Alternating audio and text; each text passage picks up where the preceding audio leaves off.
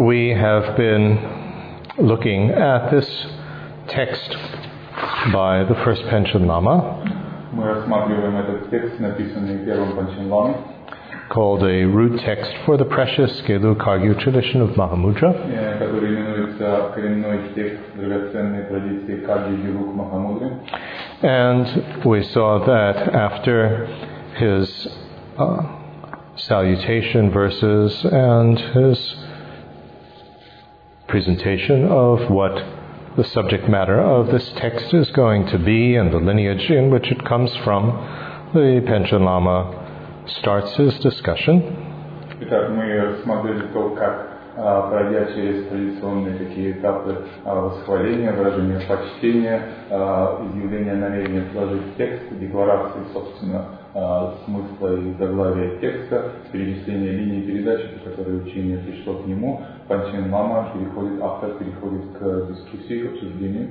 And in the traditional manner, he divides his presentation with the preparatory practices, the actual methods, and the concluding procedures. И опять же, следуя традиции составления подобного рода трактатов, он излагает материал посредством трех разделов, а именно предварительные или подготовительные практики, стадии, затем, собственно, метод и завершающее положение. Then the preparatory practices are what we discussed yesterday. То, что является приготовительными или подготовительными практиками, предваряющими, мы обсудили вчера. And we saw as preparation, we need to have a very strong taking of safe direction, of refuge. Мы убедились в том, что в качестве предварительной практики, подготавливающей нас к основным медитациям, к основной практике, мы должны обладать таким крепким, нерушимым, уверенным прибежищем или избрать верное, безопасное направление в жизни. And a very sincere bodhicitta aim. И искреннюю бодхичитту, устремленность бодхичитты. We want to be able to benefit everybody and bring everybody to liberation and enlightenment.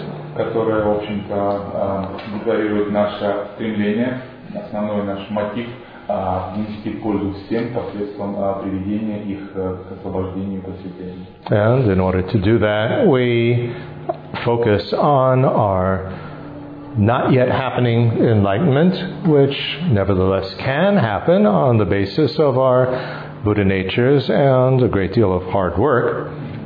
И имея это в уме, мы фокусируемся на нашем собственном, несостоявшемся пока, несуществующем пока, будущем просветлении, которого теперь нет, но которое может случиться в будущем и должно случиться в будущем в силу обладания нами предпосылками необходимыми, а именно природой Будды и изрядной долей труда, который нам необходимо будет на этом пути приложить. And we aim to achieve that, to make that not yet happening enlightenment into a presently happening enlightenment. И мы стремимся к достижению этого, к работе на этом пути, для того, чтобы сделать несуществующее пока какое-то абстрактное наше будущее просветление конкретным состоявшимся нашим сегодняшним просветлением. With the intention to help others as much as possible along the way, but to really fully help everybody as much as is actually possible once we actually have achieved that goal. И мы стремимся приносить максимально возможную пользу всем, без исключения живым существам, по ходу нашего следования по этому духовному пути, настолько, насколько мы можем, и чтобы в конце, став просветленными существами, принести им максимально возможную пользу.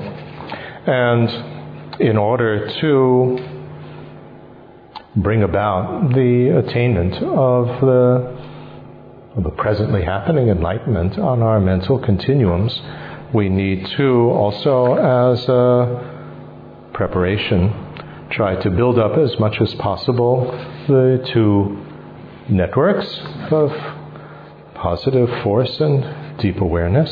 И для того, чтобы актуализировать, то есть сделать конкретно ныне присутствующим действительным просветление в потоке нашего сознания, нам также необходимо прилагать усилия по собиранию двух накоплений, так называемых, или созданию двух сетей накопления позитивной энергии и знаний. And purify ourselves as much as possible at this stage of our mental obstacles and obscurations. И насколько это возможно, очистить себя от различных препятствующих факторов или изъянов, то есть выполнять работу по очищению ума от его каких-то омраченных состояний и дефектов. And what's very important is to do these two processes of building up the networks and purifying the obstacles with that safe direction and bodhicitta motivation. И, естественно, очень важно комбинировать или выполнять эти практики в сочетании, то есть наши две практики собирания накопления двух видов и очищения от различных изъянов и препятствий должны быть сопряжены с стабильным, таким крепким, хорошо развитым прибежищем и бодхичиттой.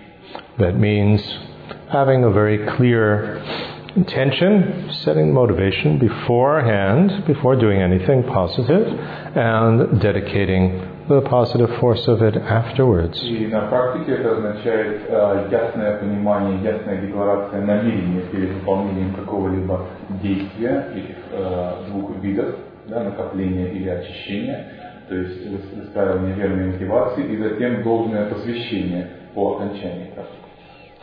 This is because if we think of our minds like a computer, then the default setting for anything that we do is samsara. Если мы будем думать о нашем уме, рассмотрим наш ум по аналогии с компьютером, то то, что именуется такими предустановками, default settings, да, преднастройками компьютера, нашей операционной системы, это сансарные настройки. So if we do something positive like helping others or even meditating, but we don't have a clear intention and dedication toward either liberation or enlightenment, then all that does is build up good karma, positive karma for improving samsara. Поэтому, если мы выполняем какие-то даже благие действия, помогаем другим и так далее, если мы не разобрались со своей мотивацией, со своим устремлением и не посвящаем благую заслугу должным образом на духовные цели, они могут быть двух видов. Здесь минимум это достижение освобождения, нирваны, и максимум это достижение просветления, то все наши благие действия будут вести лишь к улучшению, к процветанию сансары, к накоплению благой сансарической кармы. That means that we will experience as a result happier, nicer situations in samsara, but with all the problems and shortcomings that come from that. The samsaric happiness never lasts and it never is satisfying. We never can have enough.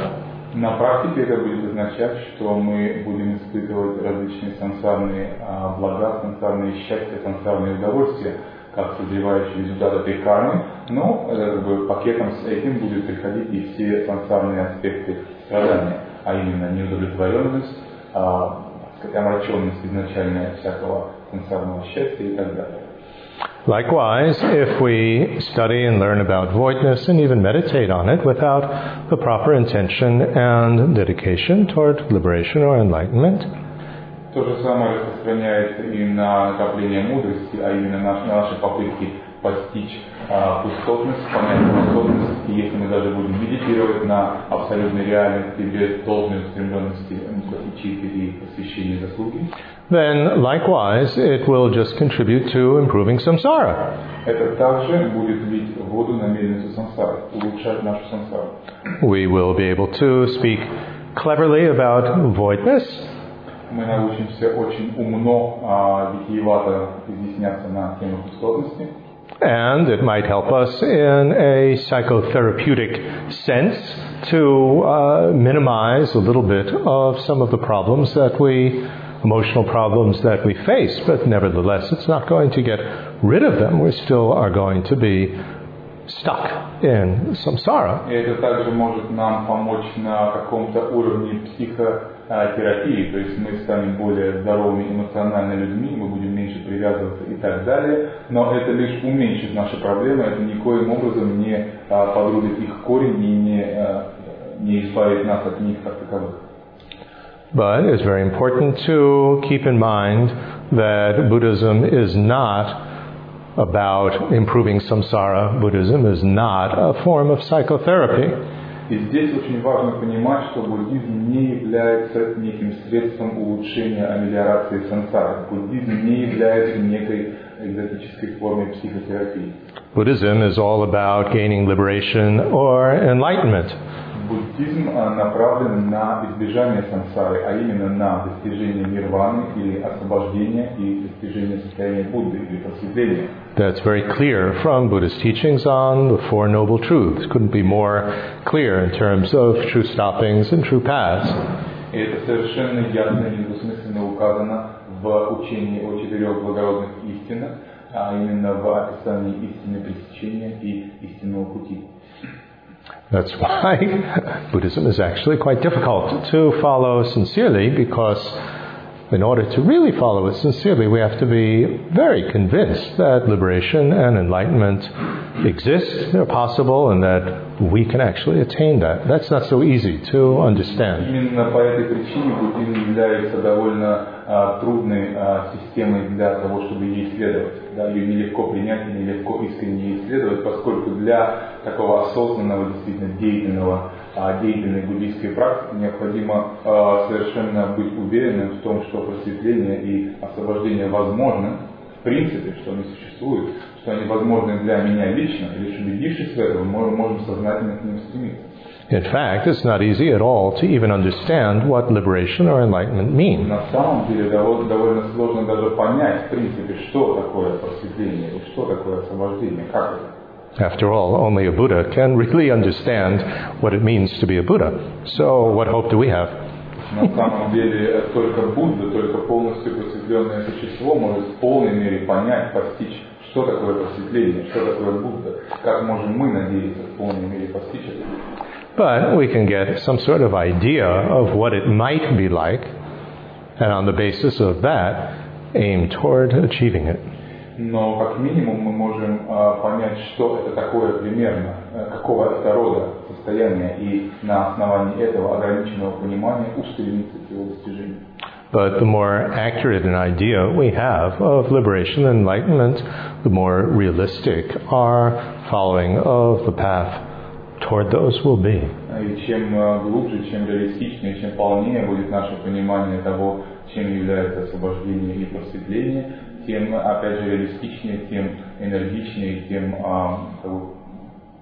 стабильнее будет продвижение наше по пути к достижению. And so this depends very much on understanding and actually being able to recognize in our own experience the nature of the mind. И это во многом зависит от нашей способности в собственном переживании, в собственном опыте вычленить, понять, увидеть то, что именуется природой нашего ума. If we speak about samsara, if we speak about liberation, if we speak about enlightenment, all three situations are things that are experiences. We experience them. They're experiences in terms of mind. Говорим ли мы о сансаре, говорим ли мы о нирване или о состоянии всеведения, то есть полном просветлении, мы всегда говорим о неком опыте, неком переживании, неком восприятии, которое переживается, воспринимается, познается нашим умом.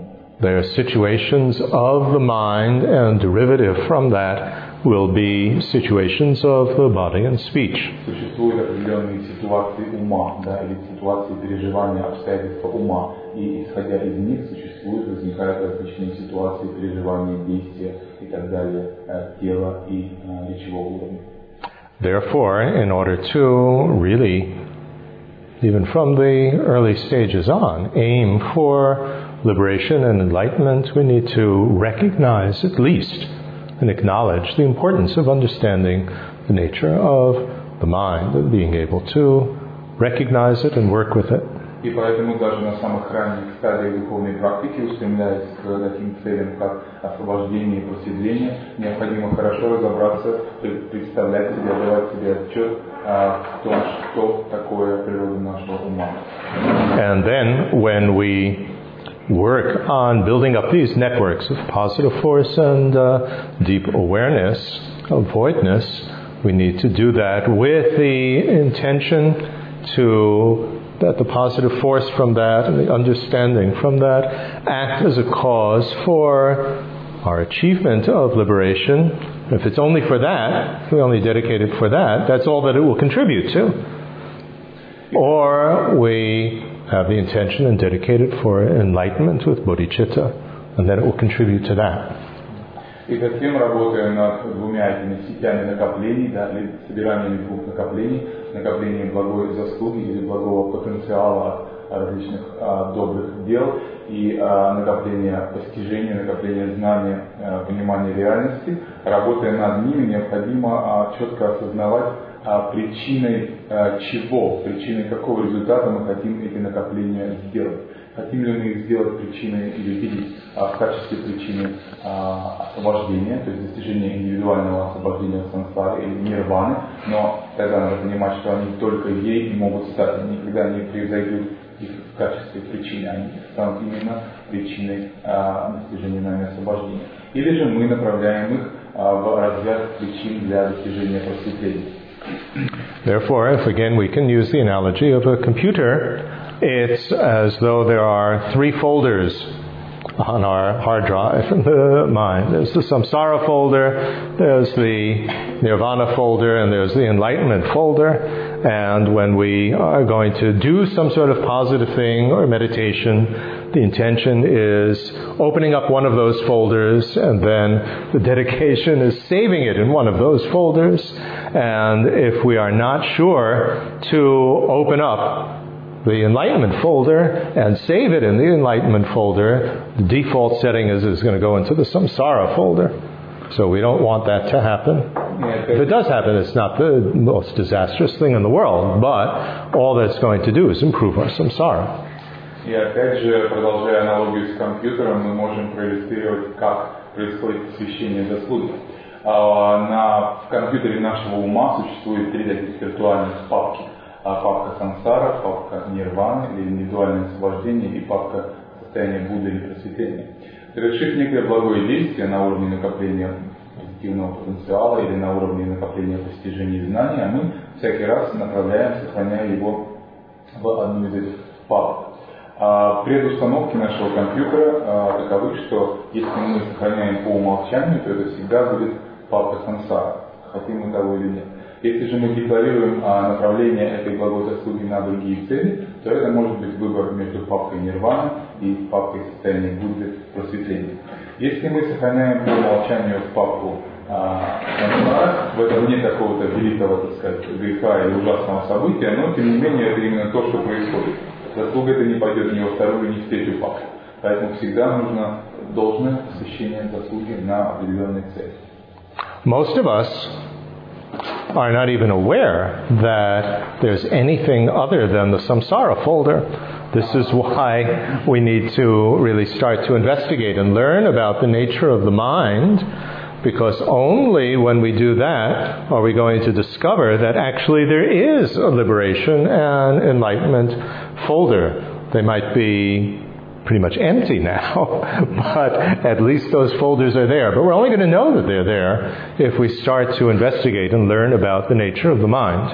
Но ситуация такова, что для человека начинающего даже само существование папок с названием нирвана и просветление не факт, неизвестный. Для них существует лишь одна папка сансара. Поэтому необходимо изначально увериться, понять, открыть для себя существование этих 2 других папок. И открыв их, мы убедимся, что наверняка они совершенно пусты.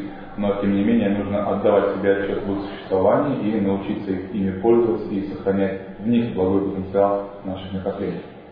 Also, if we can continue the analogy of a computer, although of course it's not an exact equivalent, but if we can continue that, then for most of us, our samsara folder is so full that there's hardly any room for putting things into the liberation or enlightenment folder. So we have to do some purification. We have to clean out a little bit from the samsara folder.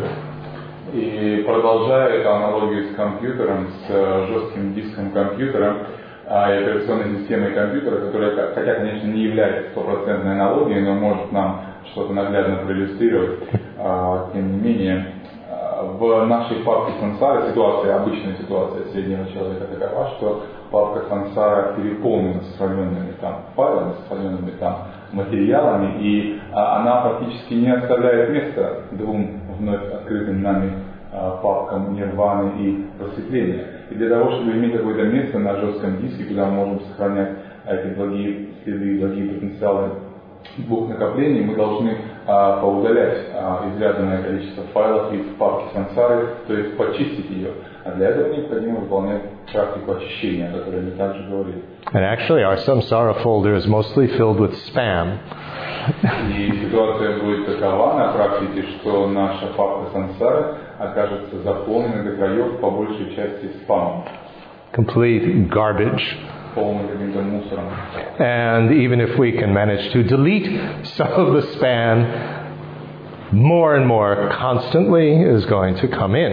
И мы можем взять ситуацию, когда нам даже если и удастся удалить некоторое количество этого спама, этого мусора из папки сансара, то тотчас бружится вновь новый шквал сообщений, файлов и так далее, будет заполнять ее до краев.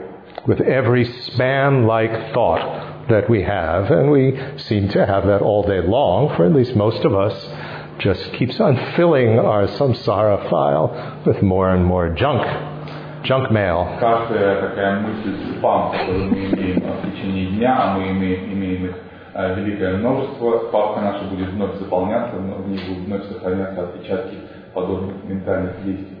But at least if we can clean out some of this spam with like Vajrasattva meditation and so on, there's a little bit more space on the hard drive to throw some stuff into the enlightenment folder. And this is the analogy that we can use here to understand this process of purification. Тем не менее, это полезно, это следует выполнять, и выполнять следует очистительные практики, как практика Ваджрасаттвы, Садхогавы, мантры и прочие практики, ибо это действительно создаст определенный свободный объем в нашем уме, на диске этого нашего виртуального компьютера, и позволит нам сохранить некоторое количество благой заслуги в папках духовной практики, как в папках нирваны и просветления. But it's really only with the non-conceptual cognition of voidness that we're going to be able to actually delete the samsara folder, not just temporarily empty it a little bit. Помните, опять же, что лишь прямое и неопосредованное постижение реальности или пустотности гарантирует нам полное удаление и окончательное удаление, бесповоротное удаление папки сансара как таковой и содержащихся в нем файлов. То, что мы делаем до достижения этого прямого восприятия, постижения пустотности, является лишь временной чисткой и удалением. And actually it's only when we're able to stay with this non-conceptual cognition of voidness all the time that we really delete the folder completely, not just throw it into the, what is it called, the waste bin, I've forgotten what it's called. Anyway, not just into the garbage bin, the trash bin. Yeah, the trash can. И также необходимо понимать, что по аналогии лишь возможность пребывать постоянно в этом постижении абсолютной реальности, постижении пустотности сделает нас способными полностью и окончательно бесповоротно удалить эту папку сансара. Какой-то лишь взгляд, один взгляд или какое-то мгновенное переживание пустотности этого не сделать. Когда мы сможем пребывать с ним не расставаясь, тогда мы можем удалить эту папку с диска полностью. А в ином случае это будет подобно помещению ее в мусорную корзину на нашем компьютере, что не удаляет ее все-таки полностью. We also saw that in addition to all of these preparatory practices, we need to make very heartfelt requests to our root guru, the one that gives us the most inspiration, so that we really open up fully, and then we imagine that the root guru dissolves into us. Затем мы также рассмотрели Еще один аспект практики, следующий за предварительными практиками, который состоит в призывании гуру или в мольбе, направленной к гуру, молитве гуру, своему учителю, который состоит в том, что мы визуализируем, представляем себе присутствие учителя, полностью открываем ему или ей свой ум и растворяем в себе учителя, достигая определенного такого приход состояния ума и наибольшей его открытости. And by doing this, we, in addition to the bodhicitta motivation, increase the intensity of the mind so that it becomes a little bit easier to be able to see the nature of the mind, because we have increased the intensity of the mind both as the object to observe and as the subject that is observing it.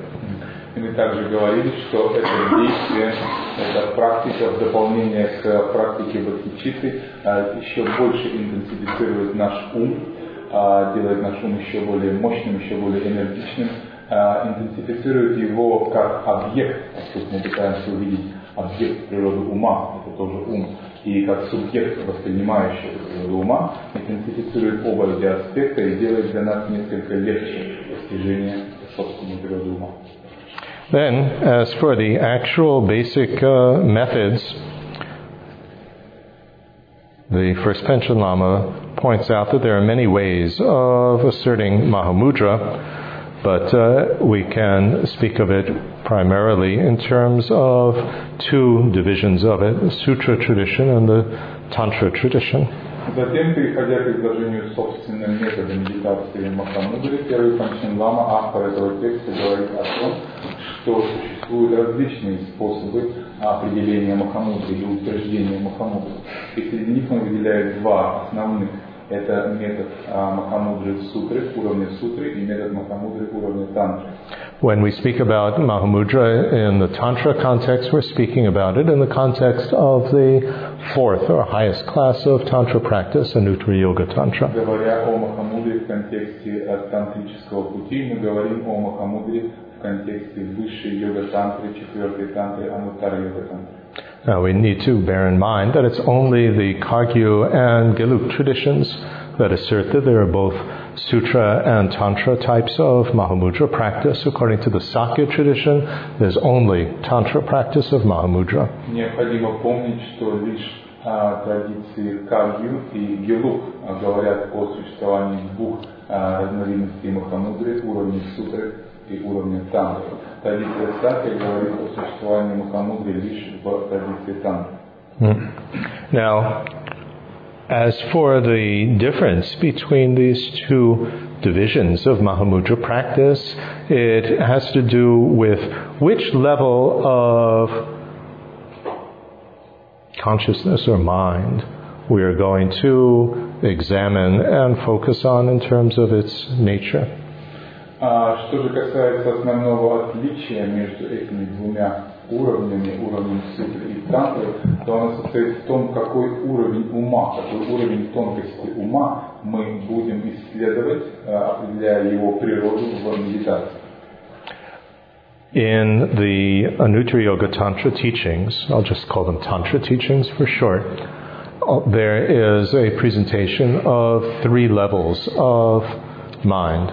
Говоря об учении Ануттара Йога Тантры, о практиках Ануттара Йога Тантры, далее я буду использовать просто термин тантра, подразумевайте высшую йога тантру. Существует, говорится о трех уровнях ума.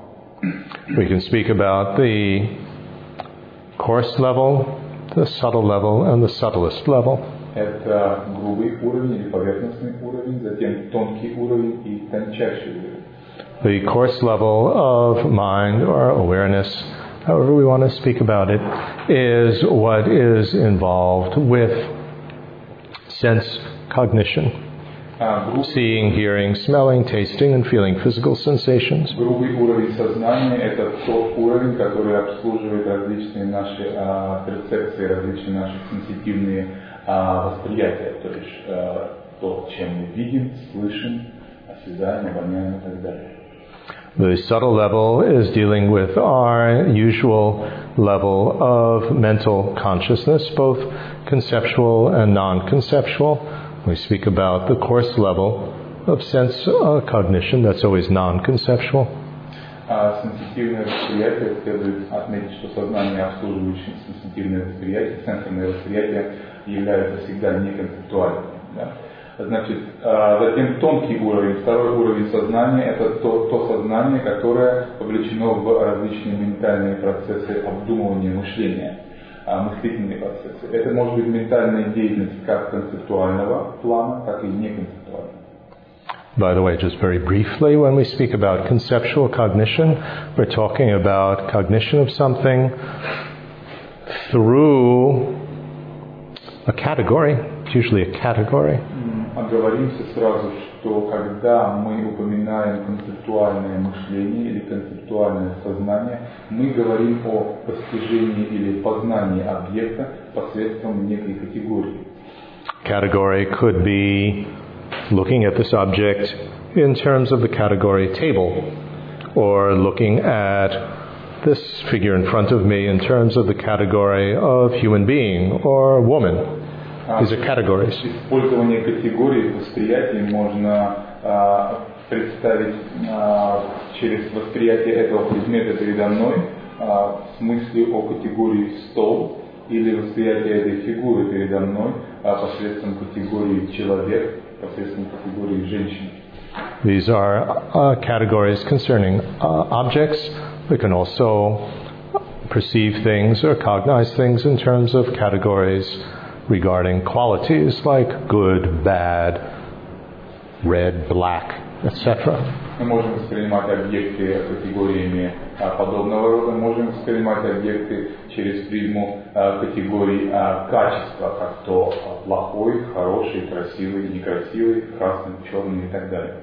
Conceptual cognition can also be through the medium of what we would call a concept, such as space or voidness. Концептуальное восприятие также может осуществляться через призму таких концепций, как пустотность, space, как пространство, как пустотность. But we won't go into that in detail. That's rather complex. Детали описания принципа и природы концептуального восприятия довольно сложные и запутанные.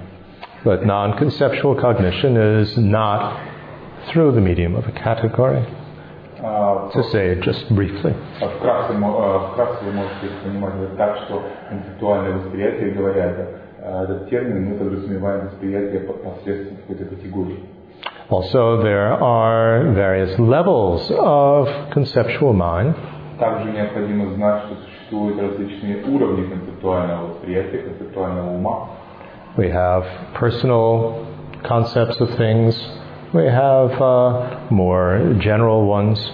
У нас есть какие-то индивидуальные, персональные концепции. У нас есть более общие концепции. More general ones everybody would have, even animals.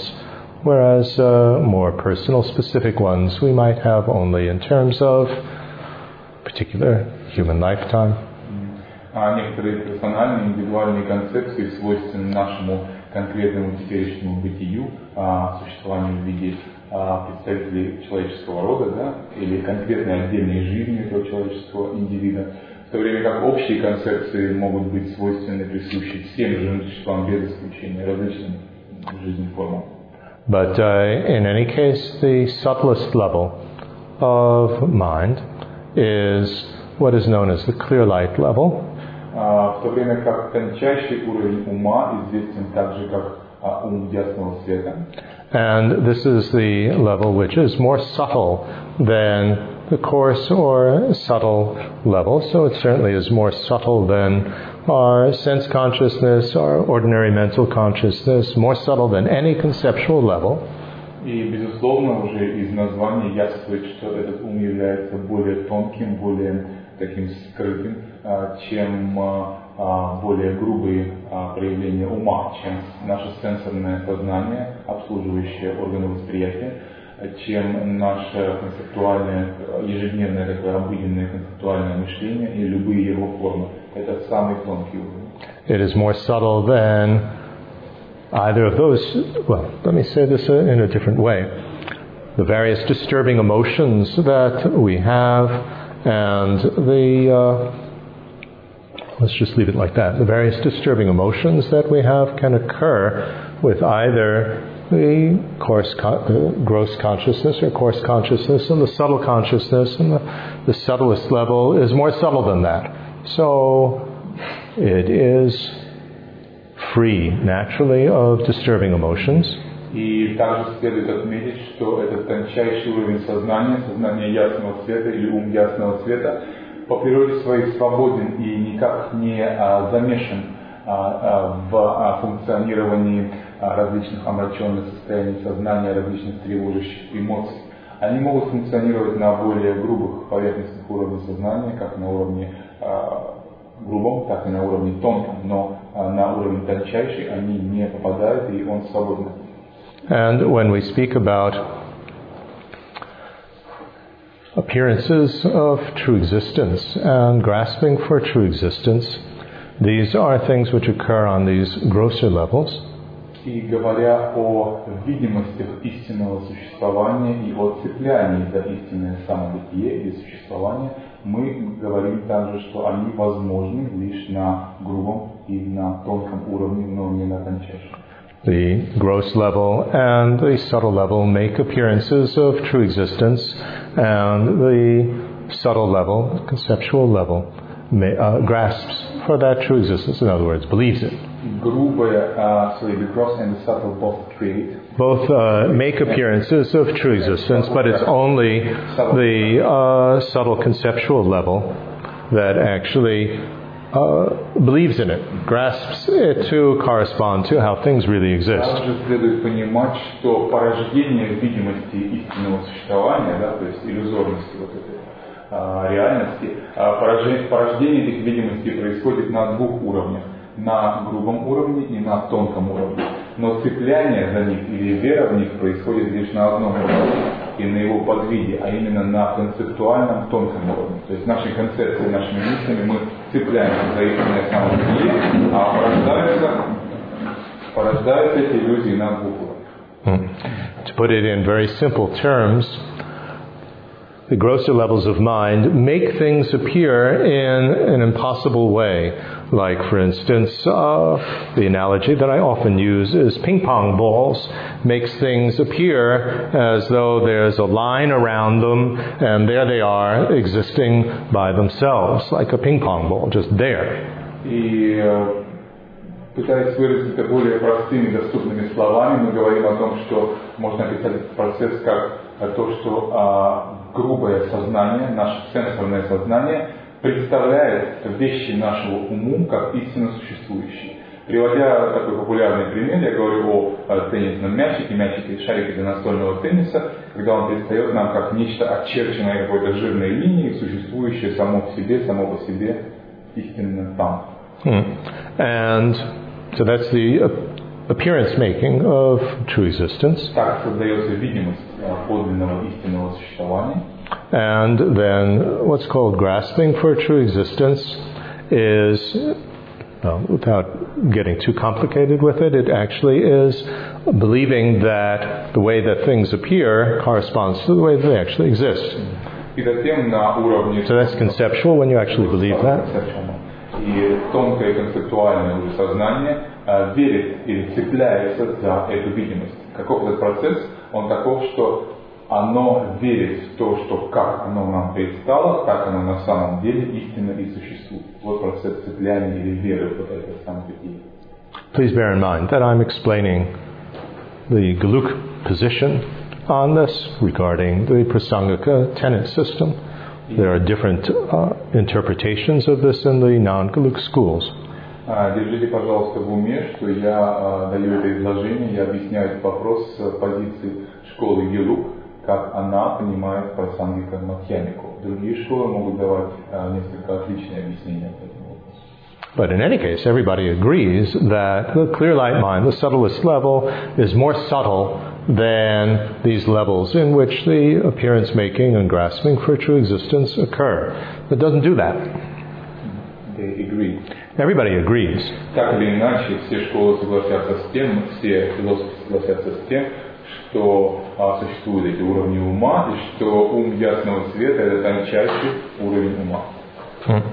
And this clear light level underlies every moment of our experience, of our cognition of things in all our lifetimes, during death time, even during enlightenment.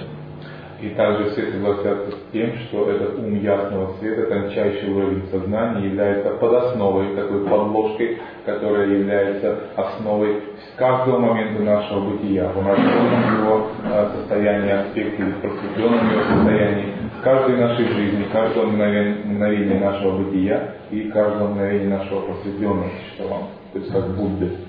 And when we speak about this division between Sutra and Tantra Mahamudra, Sutra Mahamudra is a practice to identify and understand the nature of the two grosser levels of mind, and the Tantra practice of Mahamudra is to try to recognize and work with the nature of the subtlest clear light level of mind. Obviously, the Tantra one is much, much more difficult to do.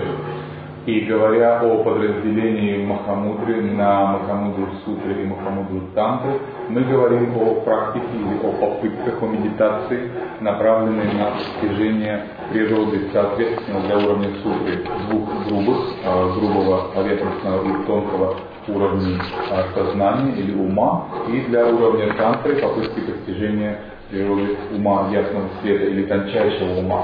И, соответственно, вполне очевидно, что постижение природы ума на тантрическом уровне Махамудры является невообразимо более сложной задачей, нежели на уровне Сутры.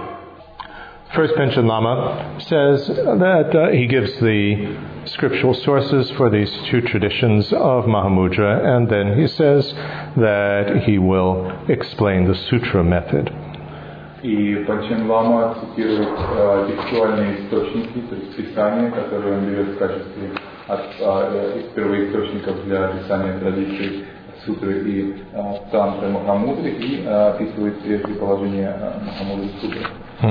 And the term which is used here for recognizing the mind, the word recognize, it's an interesting word. It means actually, it's sometimes translated as introduce as well, notre in Tibetan, and actually it means to literally meet the face of the mind. Очень интересен сам термин, который используется здесь для описания процесса ознакомления или узнавания ума или природы ума.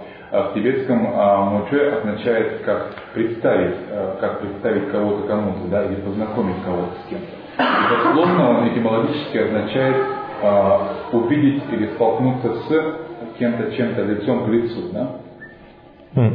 So when we read in translation, the Guru, the Lama, introduces us to the nature of our mind. We have to understand what that means. It's not saying, Sasha, here's your mind, here's Sasha, and you exchange calling cards. И когда переводится подобного рода объяснение, изложение, зачастую используется на английском термин introduce или на русском как бы представить или познакомить с. У нас обычно говорится введение, да, в природу ума, или введение, ознакомление.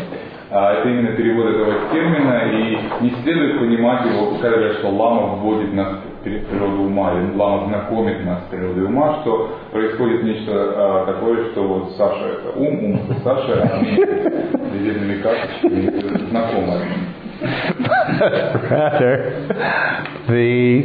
through the interaction with our root guru, and particularly because of our openness and the inspiration that we receive from the root guru, then in an interaction with the teacher, that interaction can provide a circumstance in which, if we've built up a tremendous amount of positive force and deep awareness, there's building up the networks and the purifying, that will provide the circumstance for us to then actually meet the face of the mind. In other words, we will be able to see it and we would say in English at least, recognize it. Recognize is a funny word because that tends to mean that you've seen it before and then you recognize it again and fit it into the category of what we had before. So that's not quite precise either. Итак, через взаимодействие с нашим учителем, через опору на гуру, посредством накопления двух видов накоплений, благого потенциала и мудрости, посредством практики очищения и посредством того вдохновения, которое приходит нам через открытие учителю, совокупность всех этих факторов и такая вдохновляющая фигура учителя могут создать в нашем уме определенное состояние, которое будет наиболее располагающим к узнаванию собственной природы, к тому, чтобы мы увидели ее. То есть это наиболее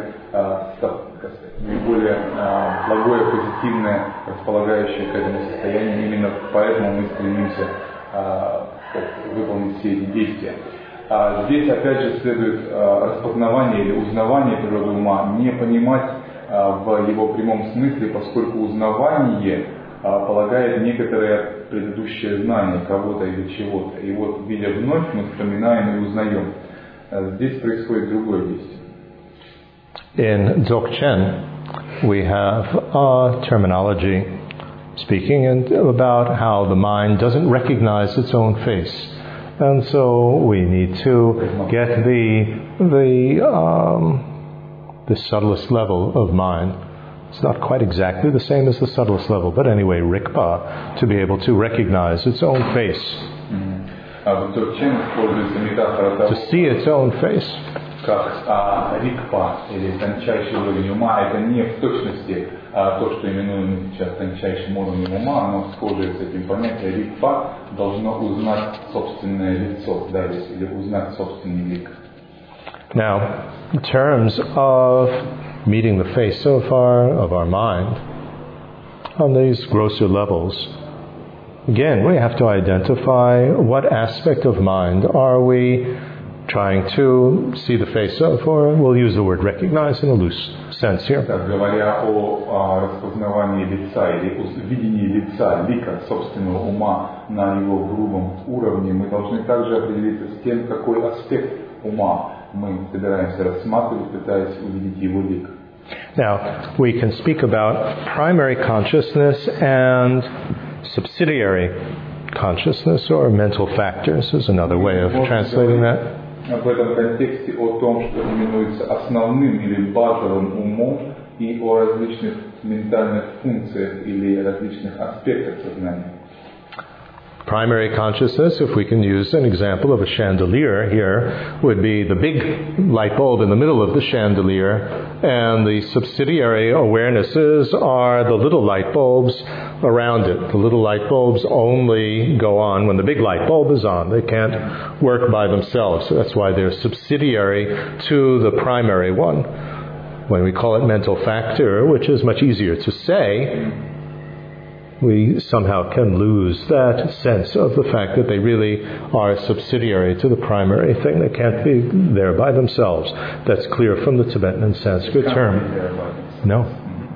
Итак, говоря о основном сознании, о главном сознании, главном уме, мы можем представить себе аналогию какой-то сложной люстры, в которой существует основная лампочка, горящая ярче всех. Она является ключевым элементом этого канделябра или этой люстры, в то время как окружающие ее маленькие лампочки являются различными ментальными факторами или ментальными функциями. Здесь необходимо дополнить эту аналогию тем, что без работы основной этой лампочки, основного ума, никакая функция существовать не может. То есть они вторичны по отношению к ней, являются ее ответвлениями или отдельными какими-то функционированиями. Now, what we want to be able to recognize is the nature of primary consciousness. Итак, что мы хотим здесь постичь? Мы хотим постичь природу этого основного, главного сознания. Therefore, we have to know what is the difference between primary consciousness and subsidiary awareness. И, безусловно, для этого нам необходимо прежде всего разобраться в том, чем отличается основное сознание от сознания вторичных. Primary consciousness is, in the Prasangika system, of 6 types. Основное сознание в соответствии с теорией про саммикаматьямики может быть 6 видов. There is eye consciousness, ear consciousness, nose,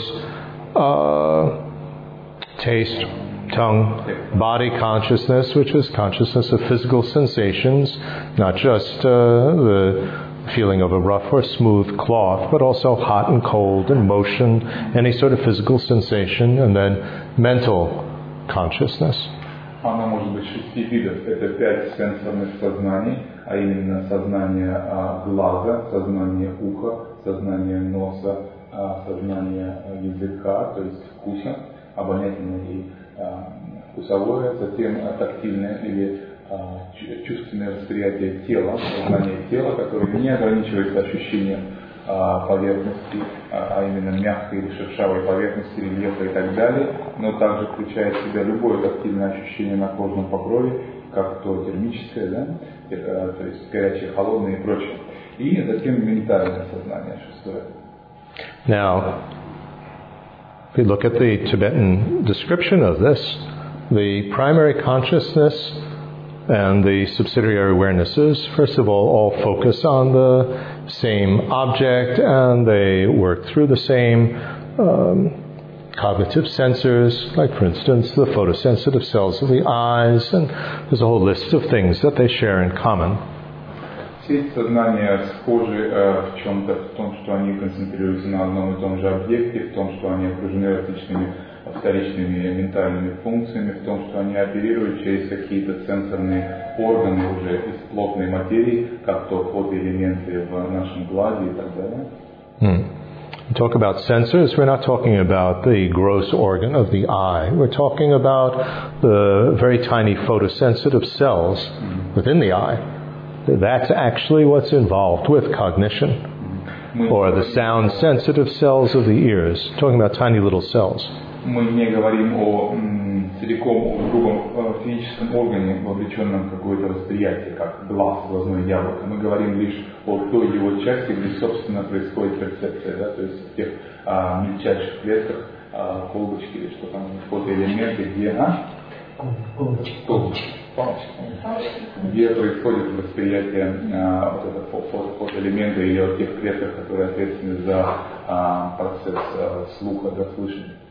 Some people translate them as sense powers, but that's very inaccurate because power is some sort of abstract thing. We're talking specifically about little cells. В английском часто они переводятся как sense powers, как сенсорные силы, да, в тибетском это примерно так же звучит, но это некорректно, поскольку это, что такое сила, это некая энергия, да, что-то такое абстрактное, нематериальное, но мы говорим здесь о неких тонких, мельчайших клетках, в которых, собственно, происходит передача. But in any case, the primary consciousness is aware of just the, I translate it as, essential nature of the object, that's ngol. Tibetan? Так или иначе, основное сознание воспринимает, it's aware of the essential nature of the object, which means what type of object is it? Is it a sight? Is it a sound? Is it a smell? Is it a taste? Is it a tactile sensation? Or is it a thought? Основное сознание или главное сознание отдает себе отчет в сущностной природе сознаваемого объекта. То есть наиболее общая его характеристика — это что? Звук, это что? Свет, форма, очертания, это вкус, или это запах, или это тепло. Такого. And then the subsidiary awarenesses, it's a whole cluster of them. They focus on the same object and they assist the primary consciousness, and so they do various technical functions like concentration and interest, these type of things. Also add emotional qualities to it, compassion or anger. All the subsidiary things that go together. Distinguishing one object from another object, etc. Целый куст вторичных сознаний или ментальных функций, которые сопутствуют всякому главному сознанию или основному сознанию, выполняет работу по детальному исследованию объекта и обеспечению всех переживаний, которые связаны с его восприятием, как то интерес, концентрация на объекте, ощущение от объекта, затем the concentration, interest, and feelings from the object. Emotions, distinguishing that an object is this and not that. Отличение одного объекта от другого, что он есть то, но не есть это, и так далее. If, again, we go to the analogy of a computer, возвращаясь к аналогии с компьютером, the primary consciousness is aware of what kind of data is this? Is it audio data? Is it music data? Is it video data? Is it text data? And then the subsidiary awarenesses reads that data. По аналогии с компьютером мы можем сказать, что основное сознание или главное сознание определяет, какого рода информация поступает. Это видеоинформация, это аудиоинформация, это какая-то иная цифровая информация, это текстовая информация и так далее. В то время как вторичные сознания или ментальные функции, ментальные различные вторичные виды сознания, они, собственно, считывают эту информацию, они ее воспроизводят. So obviously the primary consciousness is the main thing, because in a computer the data has to be put into the right program so that it can read the data correctly. You can't just read data without putting it into the right program, an audio program, a video program, a text program. So the mind works in a similar fashion. Основное сознание является ключевым сознанием, поскольку как может компьютер считать некую информацию, расшифровать некую информацию, если она не направлена в верное русло, будь то там аудио, музыкальное, видео или какая-то иная текстовая информация. Итак, то русло восприятия, в которое направляется информация, это именно сфера ответственности основного и главного сознания. Because obviously, if we think in terms of the Western description of the mind and brain, all the information is just electrical and chemical impulses, isn't it? So we need to somehow be able to sort out, are these electrical impulses giving us visual information or audio information and so on. А с точки зрения западной науки сознание все воспринимается как совокупность каких-то электрических и химических реакций, процессов в головном мозге. Если это действительно так, то тем более важно, чтобы информация должным образом направлялась, чтобы она должным образом сортировалась, и там аудио или видеоинформация направлялась в определенные участки, обрабатывалась и воспринималась. So this is what we're trying to recognize, is the primary consciousness, and we want to recognize both its superficial or conventional nature as well as its deepest void nature. Now this is not easy. И это то, с чем мы пытаемся работать. Мы идентифицируем это основное, главное сознание и пытаемся в медитации постичь его грубую поверхностную природу и его глубочайшую природу. Not easy at all. We need to be able to recognize it in our own experience every moment, because actually this is going on all the time. И это довольно нелегкая задача, ибо нам предстоит распознать эту природу в каждом моменте нашего существования, ибо она присутствует в каждом моменте нашего бытия. Therefore, because it is so difficult to actually recognize, even though it's just right there, it's like our face is there all the time, but we can't see our face, can we? Unless we have a mirror or something like that. И это действительно очень сложно узнать то, распознать, отдать себе отчет в том, что постоянно находится у нас перед глазами, а наш ум всегда у нас перед внутренним взором. Это как узнать собственное лицо, увидеть собственное лицо. Мы всегда находимся очень близко от него, но если у нас нет отражающей поверхности зеркала, мы не можем увидеть его и узнать его. Actually, it's a very interesting thing. Our face, what our face looks like, although our face is there all the time, we really don't stay aware at all of what our face is looking like, do we? Unless we're extremely vain and always looking in a mirror and makeup and so on. But it's there all the time. Likewise, our mind is functioning all the time. Интересная аналогия с нашим лицом. Оно всегда здесь, оно всегда в непосредственной близости от нас, мы всегда обладаем им, но отдаем ли мы себе всегда отчет в том, как оно выглядит. Кроме случаев, когда мы постоянно смотримся в зеркало, что-то подкрашиваем, там, поправляем, мы можем не отдавать себе отчет, каково наше лицо в данный момент. Now, Panchen Lama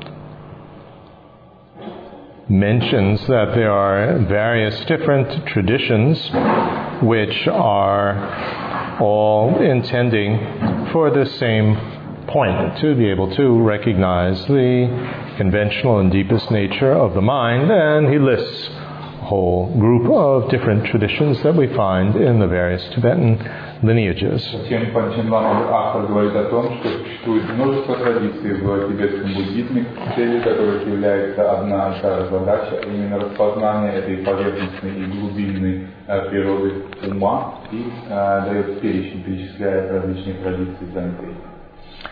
But the Panchen Lama concludes with a very strong advocacy of non-sectarianism.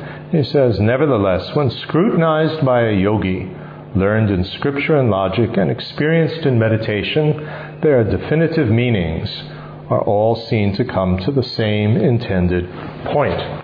Но затем он делает важное такое заявление в духе внесектарной традиции, говоря о том, что как бы то ни было, когда исследуется йогином, следующим в писаниях и логике, и имеющим глубокий и богатый опыт в медитации, их глубинное или как их достоверное значение или их подлинный смысл будет увиден этим или постигнут этим человеком как одно и то же, как единый смысл, единое значение. Definitive meaning is literally the meaning that one is led to with the teachings. Подлинный или дефинитивный смысл — это означает the final point that you're led to. Тот смысл, к которому вас ведут посредством различных стадий учения, к которому вы в конце концов приходите. Тот подлинный смысл, который имелся в виду. And what Buddha intended and what all the great masters intended with these various methods was that it comes to the final point. The final point is everybody recognizes the same nature of the mind, because we all have mind with the same nature, and on the basis of that, we're able to achieve enlightenment. Тот подлинный или дефинитивный смысл — это то, что имели в виду, подразумевали Будды, это то, что подразумевали великие мастера прошлого, когда давали нам эти наставления, ибо все эти наставления, все эти учения, медитации призваны привести нас к постижению природы нашего ума, которая едина и одинакова для всех в медитативном переживании, в конце концов, поскольку все мы обладаем одинаковым умом и природа его идентична, поэтому это является тем дефинитивным или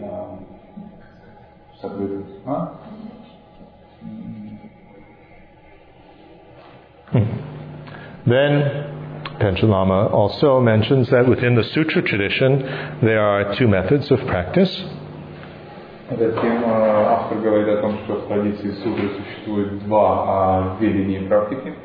The first is meditating on the mind. It says literally in the text, in other words, trying to get single-minded concentration, or even deeper than that, shamatha, which is a stilled, settled state of mind, focused on the conventional nature of the mind, and then after that, getting the correct view of the voidness of the mind. The other method is first getting at least, some level of a correct view of voidness, and then focusing, gaining single-minded, well, it's not just single-minded concentration, I shouldn't say that, getting shamatha, stilled and settled state of mind on the basis of conventional nature of the mind. Итак, первым способом является медитация, единонаправленная медитация на относительной или условной природе нашего ума.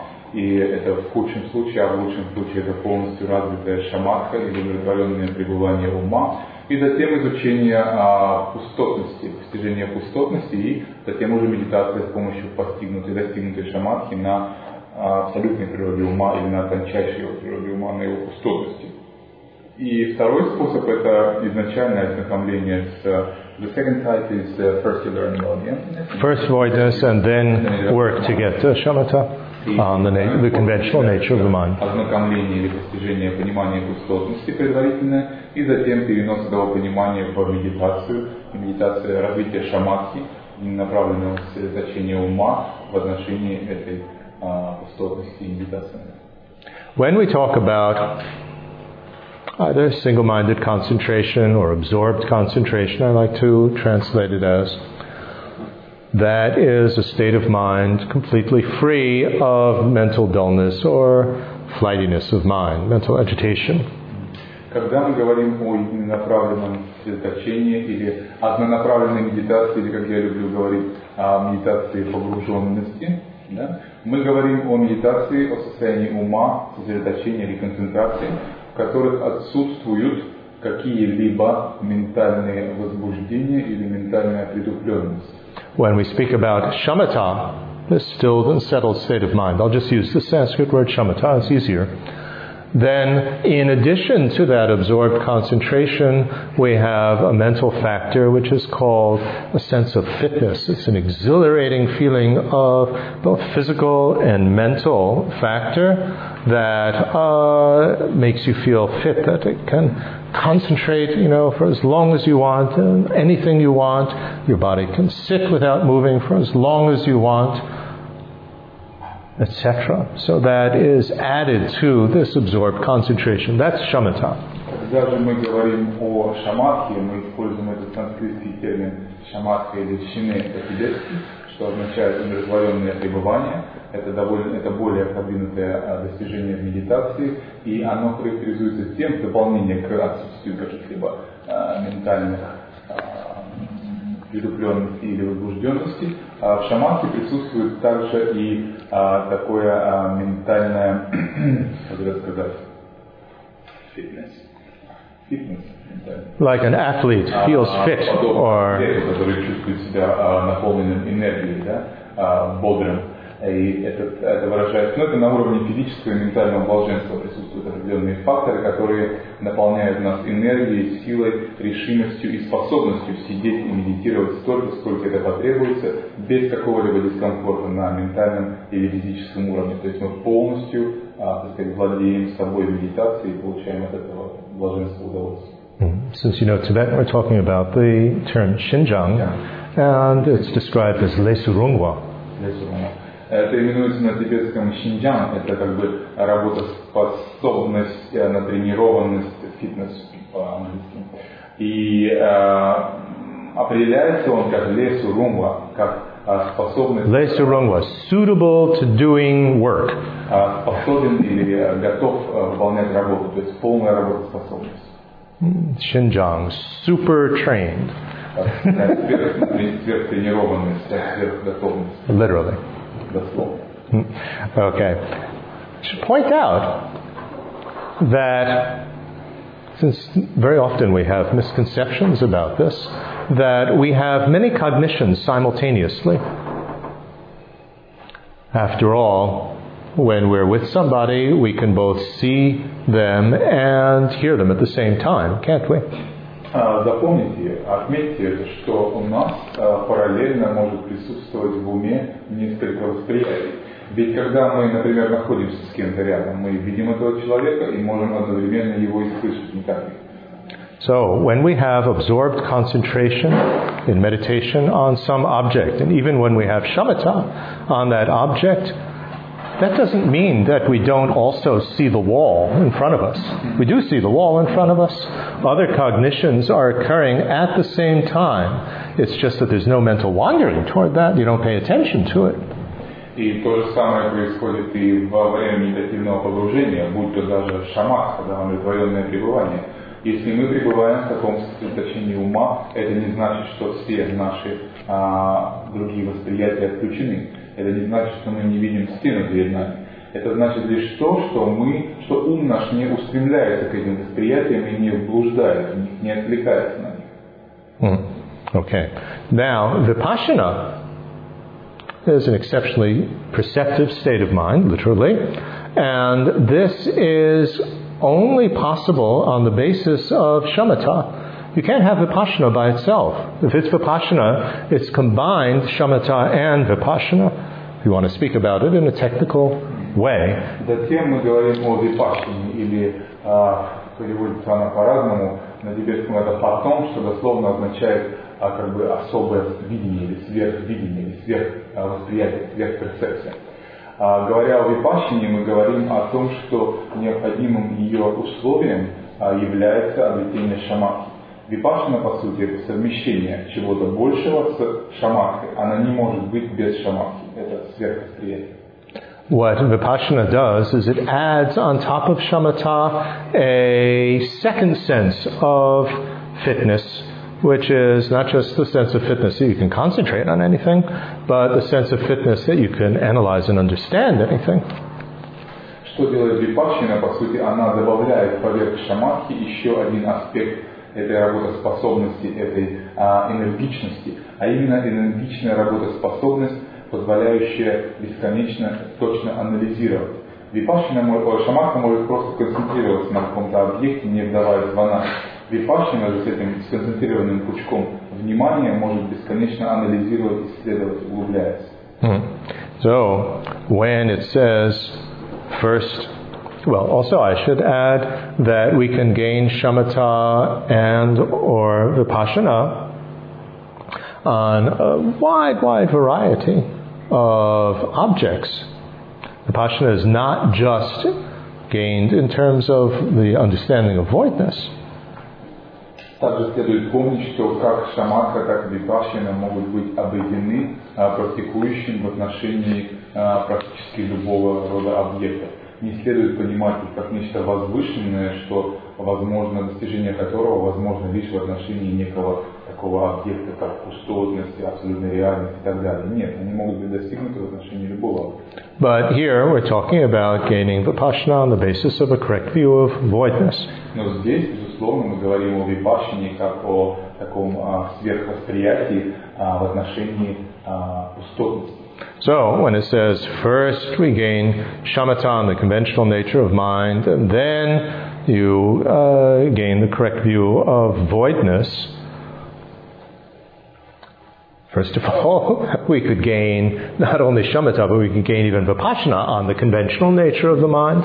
И когда здесь автор говорит, сначала вы обретаете шаматху в отношении относительной природы ума, затем вы исследуете абсолютную природу или пустотность.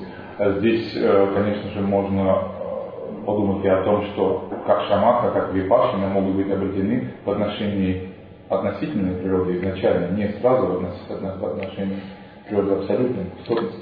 We can gain both shamatha and vipassana on the conventional nature of the mind. We can gain both shamatha and vipassana on the voidness of the mind. So we have to not get confused here about what Panchen Lama is talking about. Не путайтесь здесь, когда вы читаете эти строки Panchen Ламы, поскольку и шаматха, и випассана могут быть достигнуты как в отношении, обе могут быть достигнуты в отношении относительной природы ума, обретены в отношении объекта относительной природы ума, или обе могут быть без первого, обретены в отношении абсолютной природы ума или пустотности ума.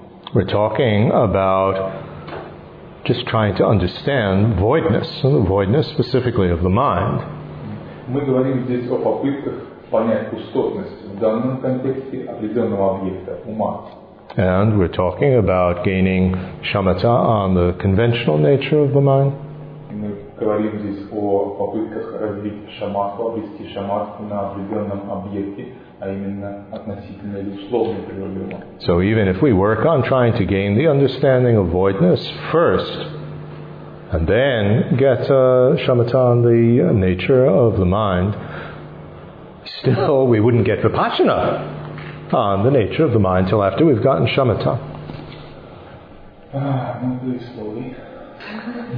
Even if we do the second method of gaining the understanding of voidness first. Даже если мы работаем со вторым методом, сначала мы пытаемся постичь пустотность, то and then second gain shamatha on the nature of the mind. On which nature?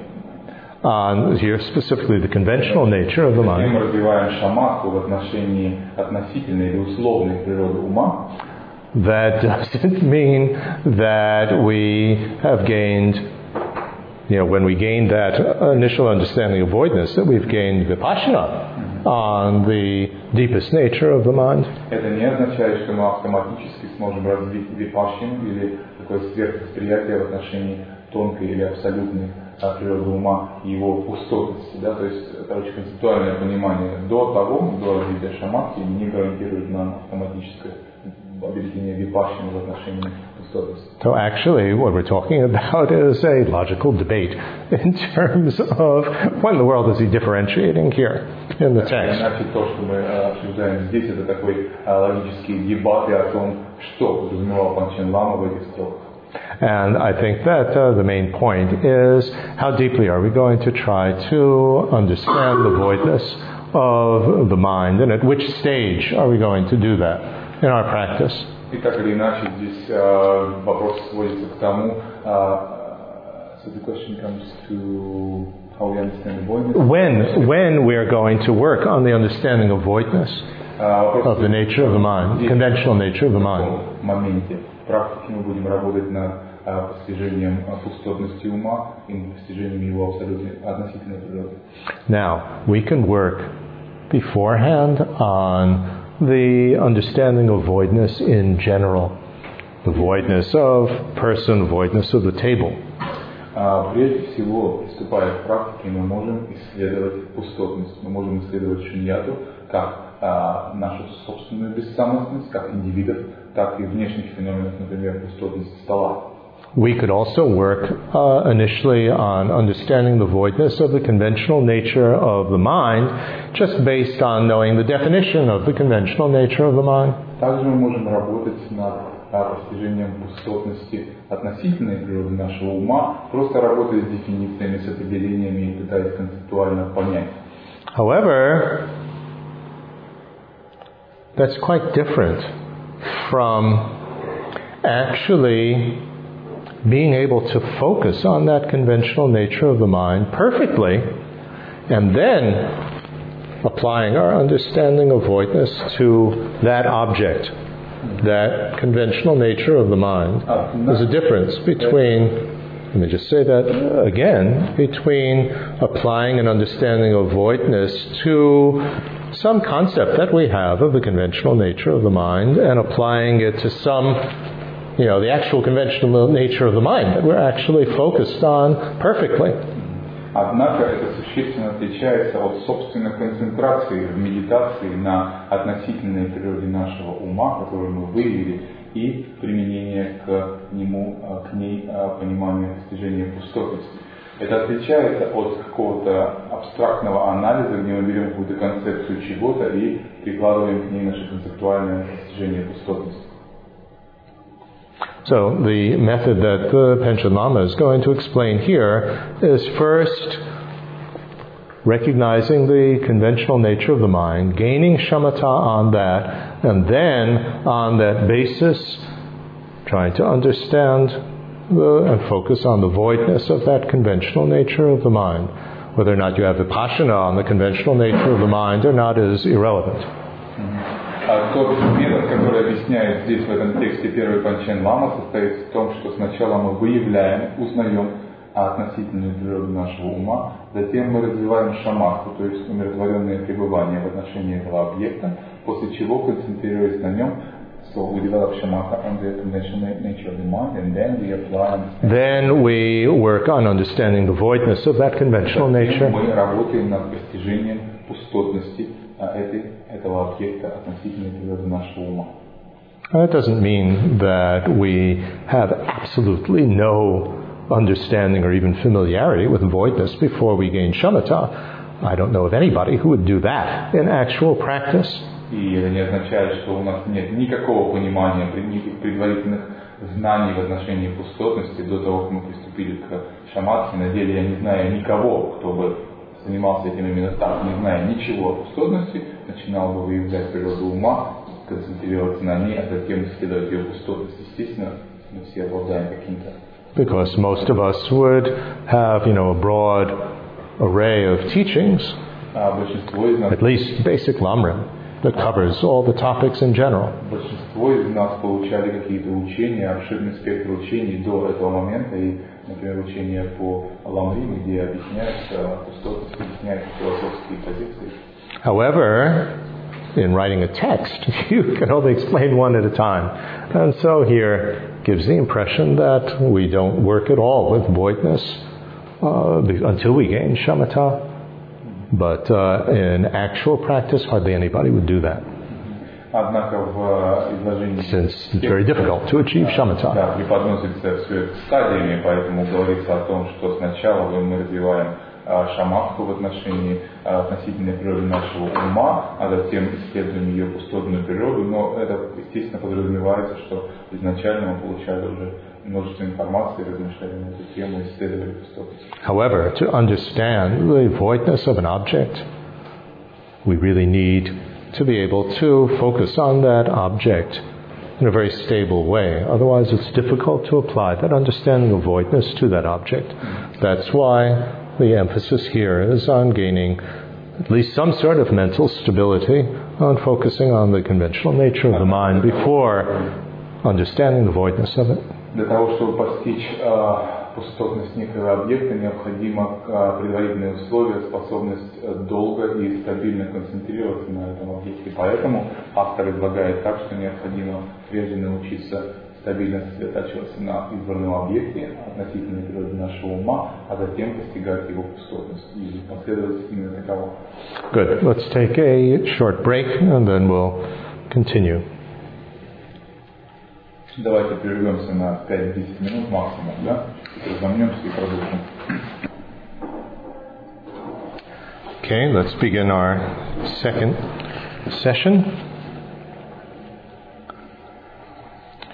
The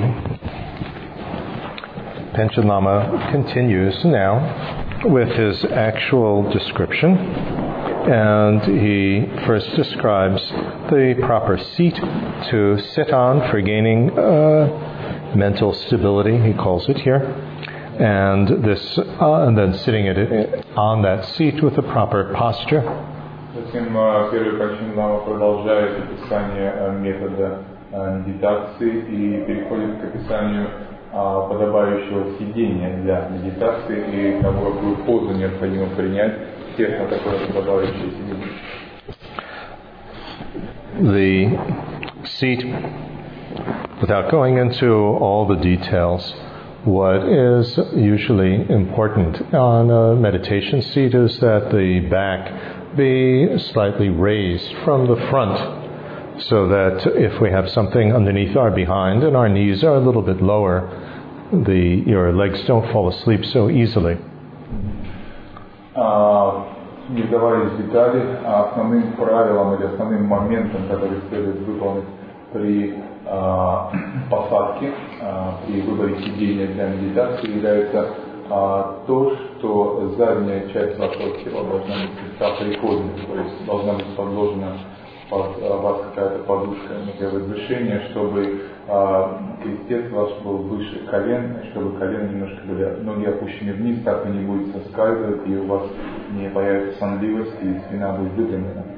This is particularly helpful when we are sitting in the full posture, which entails what's known in the Hindu yoga systems as the full lotus position. В особенности это актуально для позиции, которая именуется в индуистской терминологии йоги позиции позы или асаны полного лотоса.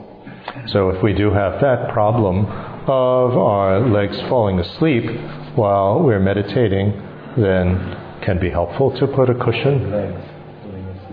The legs falling asleep. When you get that tingling sensation in your legs. Then it's we can try putting a cushion underneath our behind. Если у нас затекают ноги, я сказал, если это не сонливость, а как бы ноги засыпают, да? Это имеется в виду затекание ног, потом покалывание и так далее, все эти симптомы онемения ног. Если мы от этого страдаем, то вот как раз это приподнятие верхней части, то есть сидеть на возвышении, способно будет помочь нам в этой проблеме. And the posture, I imagine that most of you are familiar with. It's called the sevenfold posture of Vairochana. Позиция для медитации, входа для медитации, которая здесь записана, наверняка многие из вас знакомы с ней, она именуется семичленной позой Вайрочаны. So our legs are crossed in the Buddhist tradition, it's known as the Vajra position. As I said, in Hatha Yoga, it's called the full lotus position. And obviously, for many of us, that's not so easy to do. Ноги наши скрещены в позе лотоса, как это принято обозначать в индуистской традиции йоги, хатха-йоги. В буддийской традиции позу эту принято называть ваджаной позой. И нет нужды говорить, что для большинства из нас это является непростой задачей. Therefore, we need to train ourselves very slowly over quite a period of time for our legs to become flexible enough to be able to sit in that posture. Поэтому большинству из нас необходимо тренировать себя долгое время, приучивая наши конечности к принятию такой необычной для них позиции. If we're unable to sit that way, then the half lotus or just our legs crossed will do. Если мы не можем принять эту позицию в полном объеме, то полулотос или просто скрещенные ноги смогут заменить ее. And if we can't sit cross-legged at all, that's rather unfortunate. And in any case, we could still try to do the meditation just sitting in a chair. Если же мы вовсе не способны скрестить ноги, то, так сказать, это печально, но тогда нам придется пробовать хотя бы медитировать, просто сидя на стуле с выпрямленной спиной. The main point of the posture is to get the energies flowing in the body in as smooth and harmonious way as possible. Основным предназначением подобных асан или поз для медитации является необходимость, чтобы ветры циркулировали, энергии циркулировали в нашем теле таким мягким и естественным образом. The amount of conceptual thought and wild thoughts that we have is proportionate to the way in which to the wildness, let's say, of the way in which the energy is flowing in the body. Объем такого возбужденного концептуального мыслетворчества в нашем уме прямо пропорционален такому беспорядочному возбужденному циркулированию ветров праны или энергии в нашем теле. When we talk about mind, we're speaking about an awareness of something. Говоря об уме, мы говорим об осознавании чего-то. And there's a certain energy associated with that. И с этим ассоциируются определенные энергии. And so when the energy, depending on how the energy is flowing in the body, likewise our awareness will be similar. В зависимости от того, как энергии текут по нашему телу, как токи проходят по нашему телу, так будет функционировать и наше осознавание. Так мы будем осознавать. If we're very nervous, we tend to have very worried thoughts, for example. Если мы нервные, если мы возбуждены, то и мысли наши будут такими же беспорядочными и возбужденными. If the energy of the body is calm, the mind tends to be calm. Если энергии, циркулирующие в теле, спокойны, текут мягко, то и ум наш будет спокойно, расслаблен. And so this posture is to optimize, at least from the physical side, the smoothness of the flow of energy in the body. И именно поэтому нам предписываются определенные позы, которые призваны гармонизировать, успокоить функционирование нашего ума, хотя бы на уровне влияния на него тела. The hands are on the upturned feet with the left hand beneath the right and the thumbs touching, forming a triangle near the navel. Наши руки покоятся на наших стопах, при том, что левая рука внизу, а правая сверху, и кончики больших пальцев касаются, образуя своего рода треугольник, вершина которого в районе пупа. Now the hands should rest on the on your feet, not hold them up in the air. If you hold them up in the air, the muscles of your arm are tense, and so that's not a very relaxed posture. Заметьте, что руки должны покоиться на ваших бедрах и на ваших ногах, но не быть приподнятыми. Если они будут приподнятыми и, так сказать, удерживаться на весу, то рано или поздно мышечное напряжение в ваших руках принесет беспокойство. Our spine and our back needs to be perfectly straight. That's the most important aspect of the whole posture. So even if we're sitting in a chair, sit up straight. Наиболее важным аспектом этой позы и любой вообще позы, даже если вы сидите на стуле, является совершенно прямая, выпрямленная как стрела спина, позвоночник.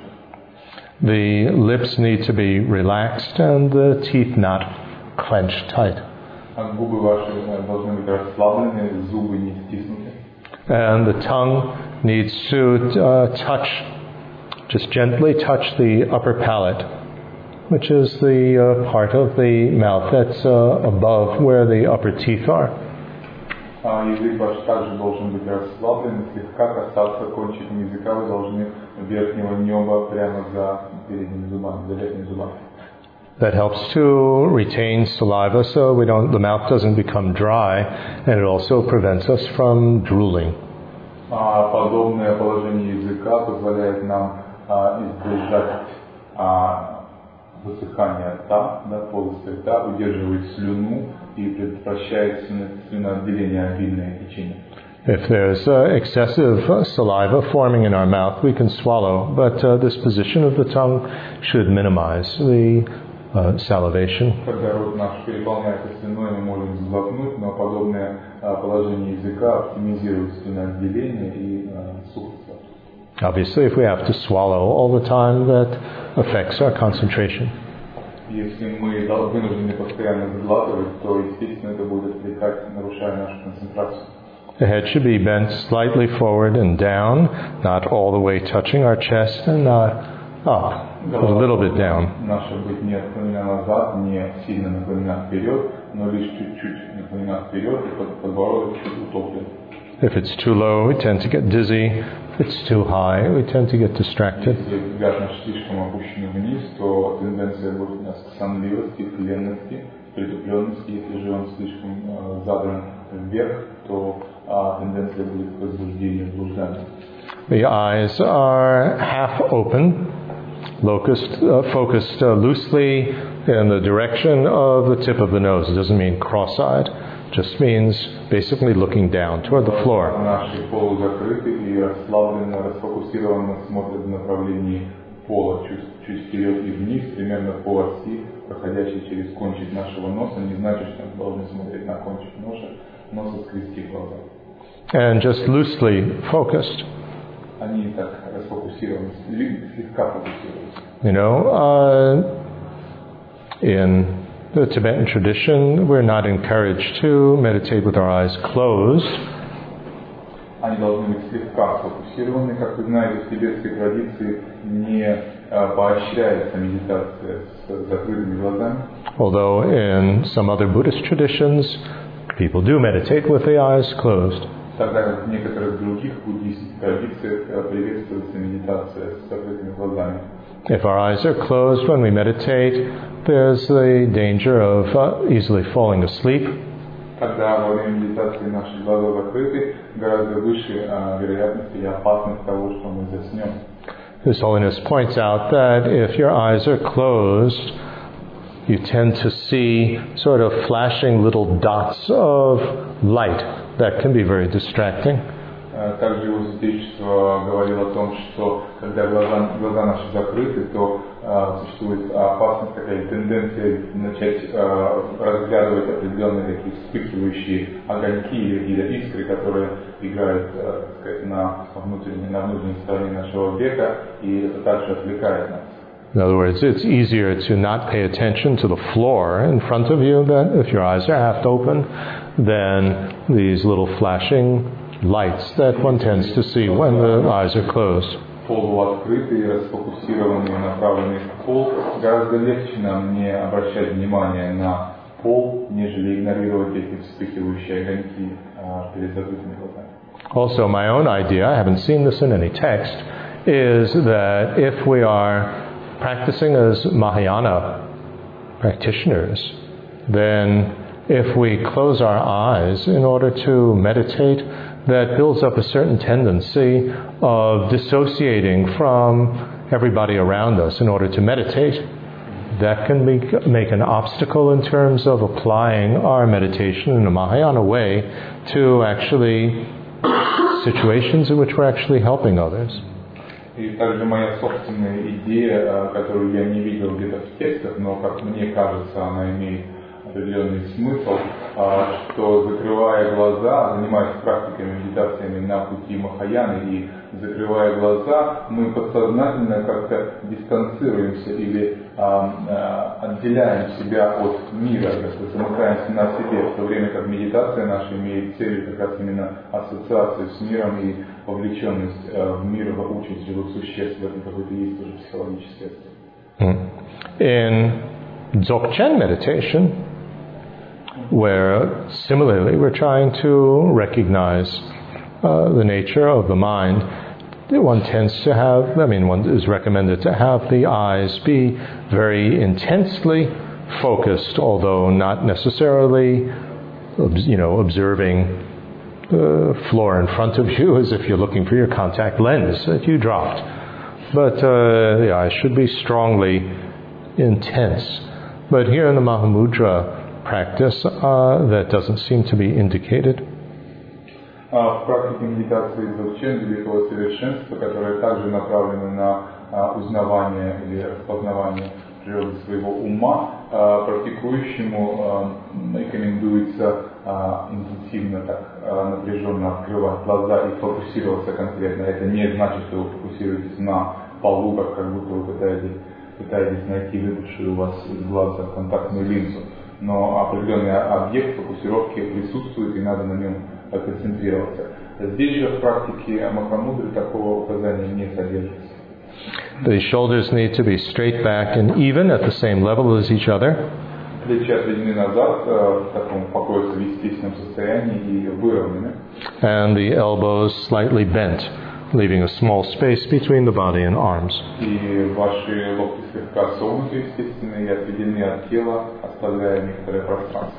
And if we add the breathing here, then the breathing needs to be quite natural through the nose, quietly, not forcefully.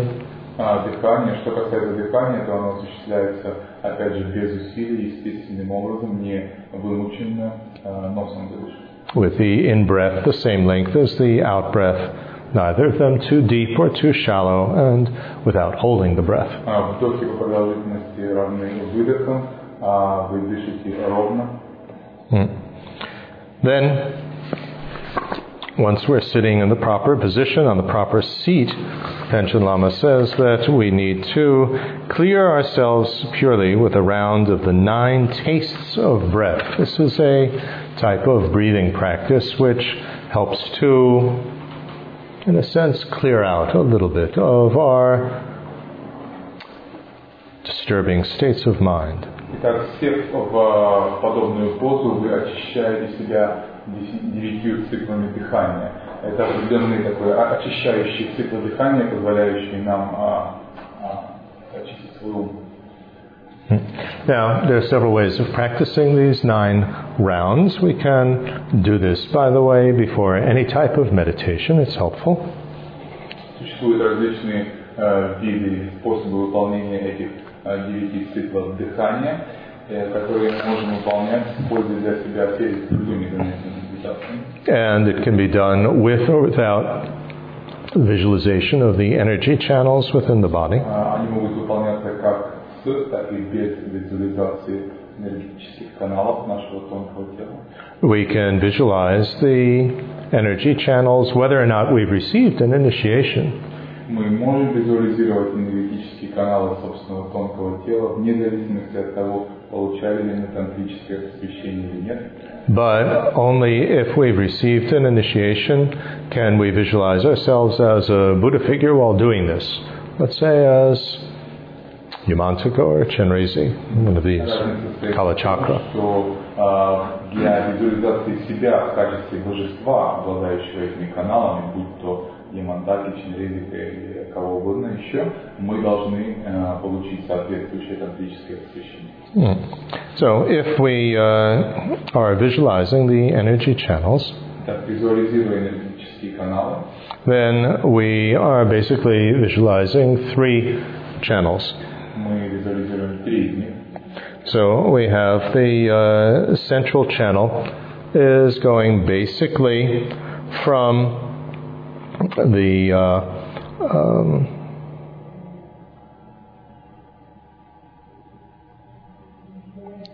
well, there's several ways of doing this. We can have it go from our nose, basically, over the top of our head, and then down by the spine, and it ends a little bit below the navel.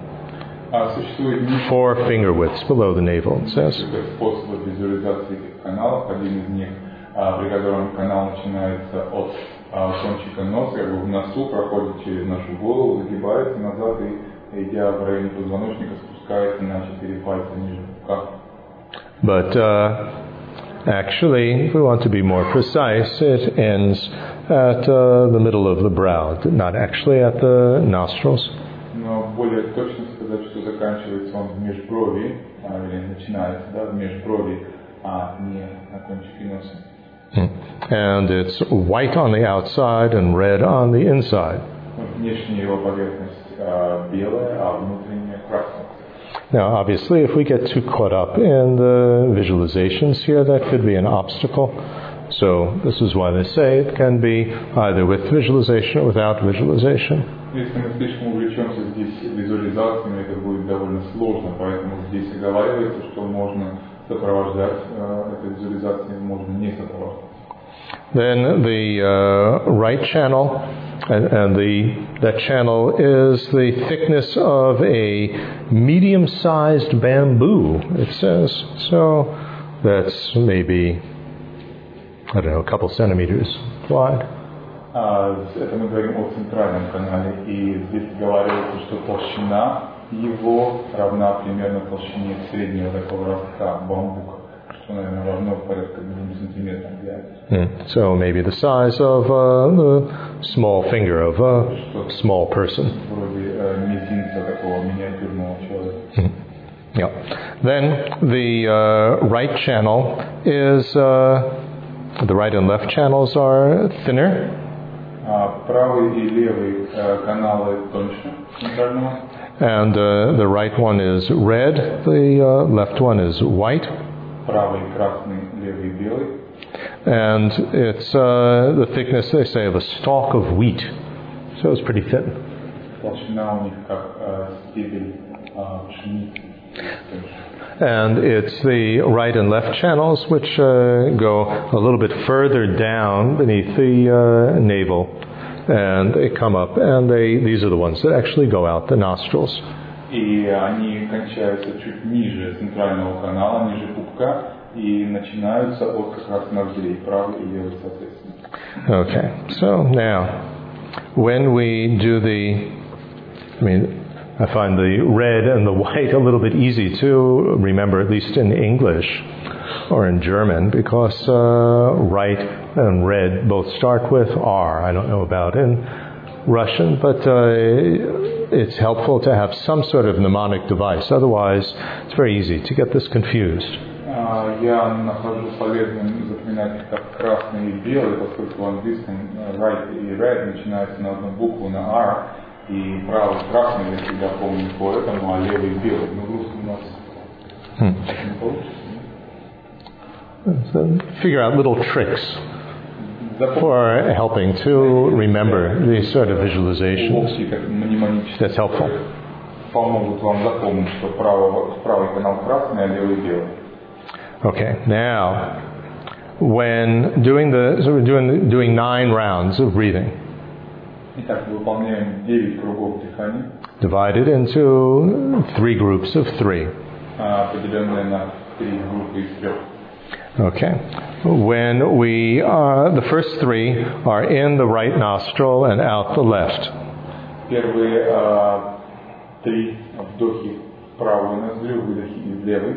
And we imagine now that the right energy channel is inserted into the bottom end of the left. 6 finger widths beneath the navel. Central one ended 4, these end 6 beneath the navel. Представляем себе, как внизу пупка, ниже пупка, на 6 пальцев, на 4 заканчивается центральный канал, на 6 пальцев ниже пупка, правый канал энергетически вставлен в левый, замыкается. Then when we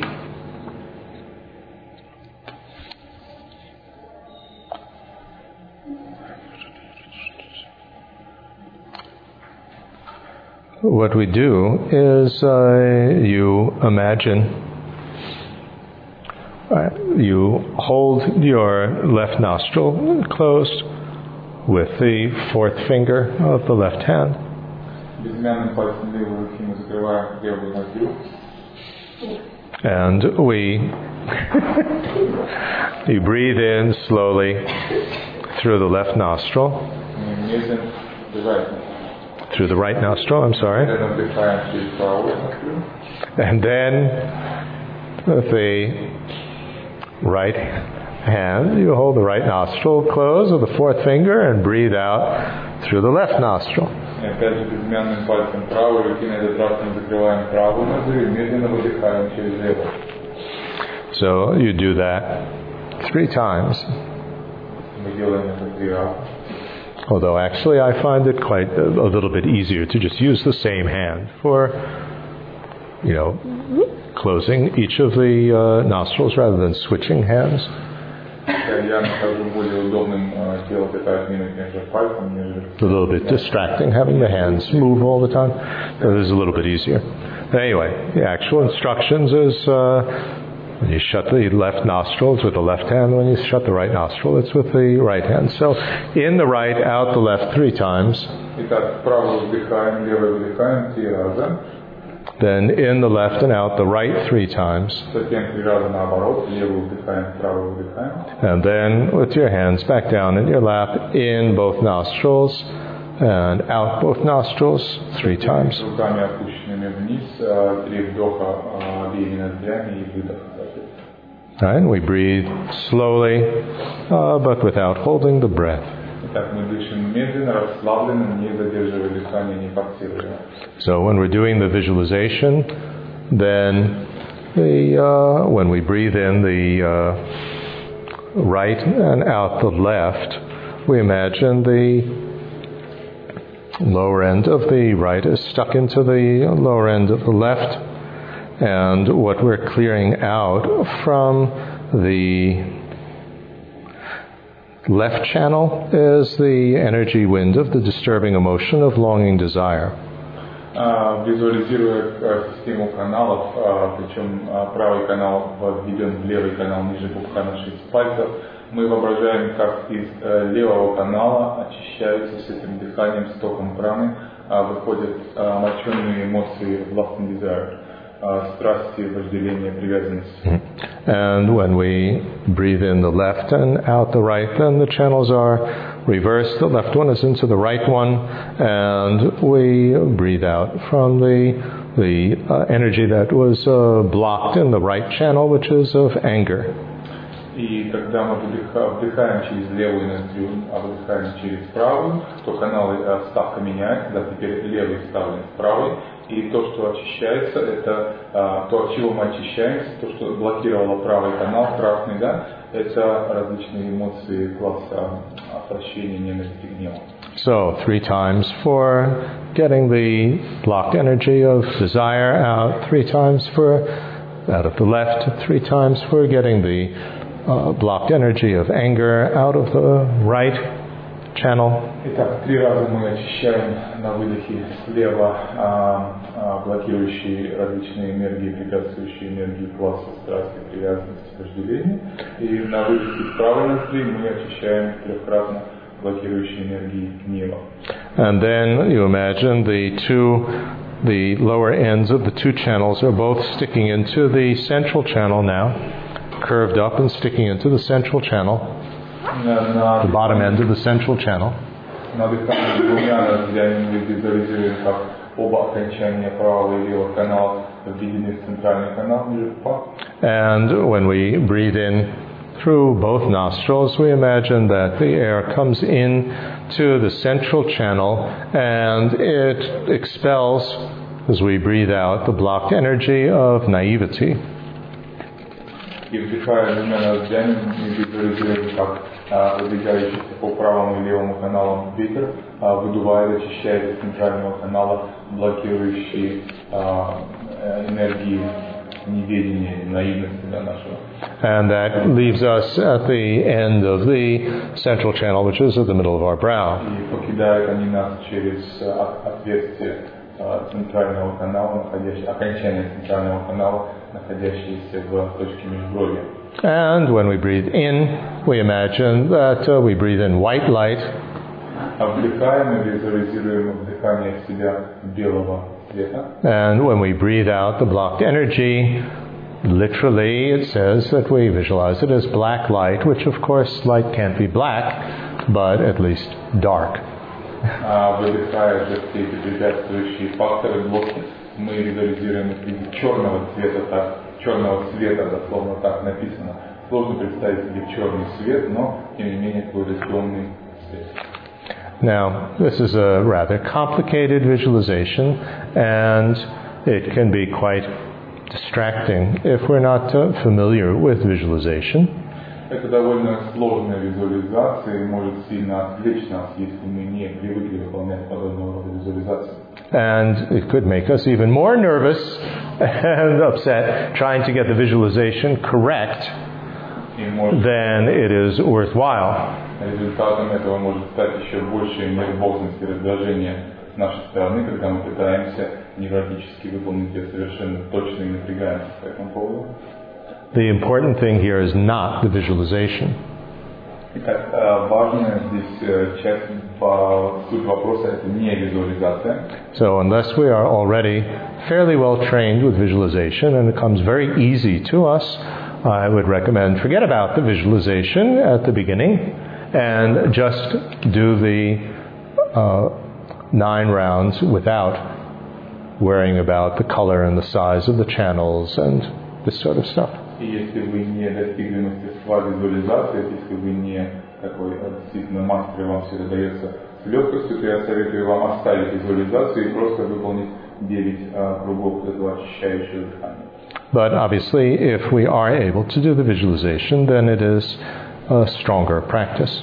Если же вы способны эффективно выполнять визуализацию, то, безусловно, практика ваша будет более эффективной, более действенной. Okay, so why don't we try this? Давайте попробуем. And I will lead it since we might not remember how to do it yet. Я буду вести ее, напоминаю вам, поскольку, может быть, вы не запомнили. Now,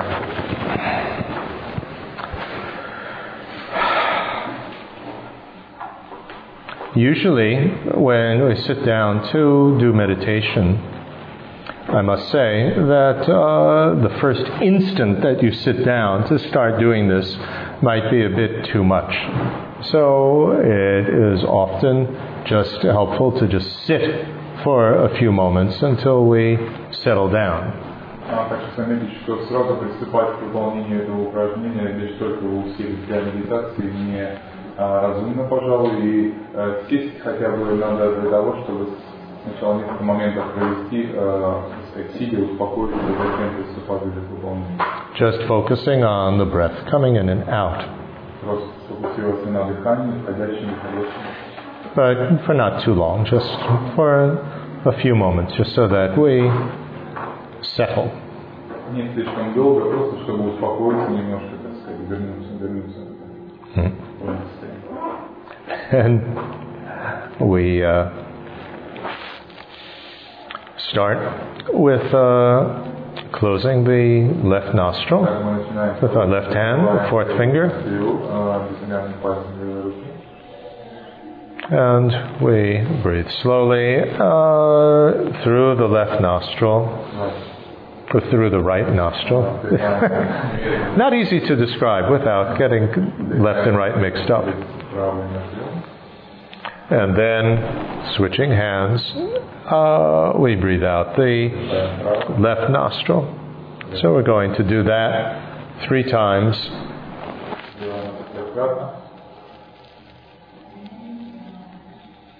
But without holding the breath.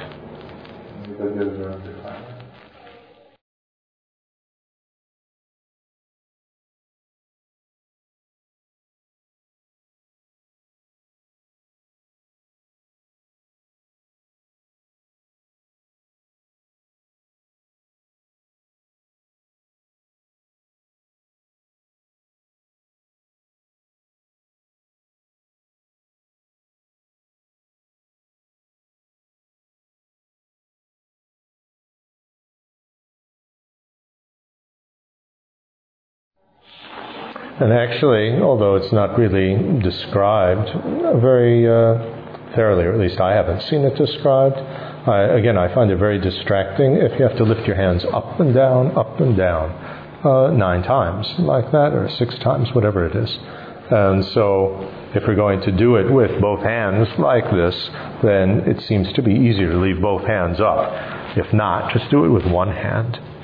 Опять же, я не видел детального описания его в текстах, но довольно, так сказать, проблемно и отвлекает сильно, если мы постоянно вынуждены поднимать то одну, то другую руку к носу, к лицу. Поэтому либо выполняйте это, держа руки на таком уровне, так проще, либо используя одну руку. After all, this is intended to help us to quiet down and relax. So you don't want to be too busy doing this. Упражнение имеет своей целью успокоить нас, расслабить нас, а не напрячь нас. Defeats the purpose. Так оно ведет против своей цели. Okay, so having done in the left and out in the right and out the left, then now you use the right hand to block the right nostril in the left and out the right 3 times. Так мы выполняем теперь то же самое зеркально, да, с левой ноги языка.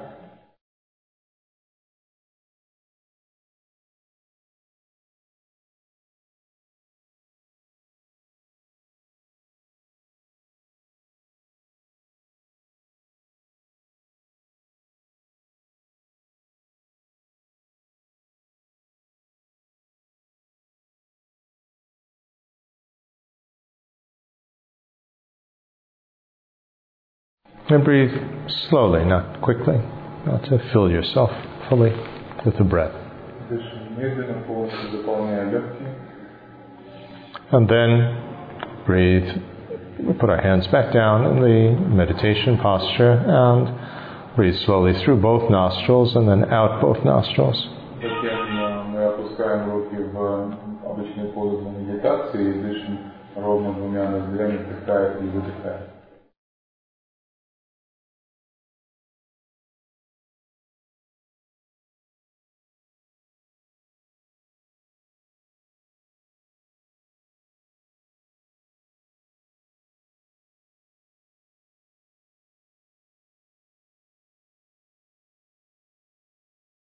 Okay. Those are the 9 rounds of breath. And so in the right, out the left, and in the left, out the right, and then in both, and out both nostrils. First, get rid of the blocked energy of desire, then of anger, then of naivety. Сначала освобождаемся от лежащихся в белом канале энергии привязанности, вожделения и так далее. Затем из правого канала удаляем блоки гнева, отвращения и прочих негативных эмоций. Затем из центрального канала удаляем блоки неведения и знания. Then once we've completed that, those 9 rounds, or 9 tastes of breath, literally, then the instructions say don't repeat it. Only do it once. Выполнив эти 9 циклов дыхания, или дословно они называются 9 вкусов дыхания, мы выполняем их один раз, мы не повторяем это, так говорит автор. If we still have gross mental wandering, then we would follow another method. Если до сих пор в нашем уме содержатся такие грубые, очевидные какие-то отвлечения эмоциональные, то для этого следует воспользоваться другой техникой. We breathe in and out both nostrils silently, not forcefully, with the in-breath the same length as the out-breath. Мы дышим двумя ноздрями, не напрягаясь, естественным образом, глубоко, выдыхая, вдыхая. And we count each round of breath up to 21. And there are many variations on this. It can be up to 11, it can be up to 7, it can be up to 21. Here, in case you target, explained it as 21. Мы считаем за единицу каждый цикл вдоха-выдоха. И существуют разные наставления, кто-то говорит о 7, об 11. Вишнавам Тагир говорит о 21 цикле таком. Because if we have to focus on both the breath and keeping count of the breath, then that leaves not very much room for other thoughts. Практика это такова, что если нам необходимо концентрироваться на самом дыхании и на подсчете циклов дыхания, то в уме нашем не остается много места для иных тревожащих эмоций. The point is to quiet down before we start our meditation. А предназначение этой практики это именно расслабиться, успокоиться перед переходом к собственной медитации. Any questions on the breathing? Вопросы у вас какие-то есть именно по этой технике дыхания?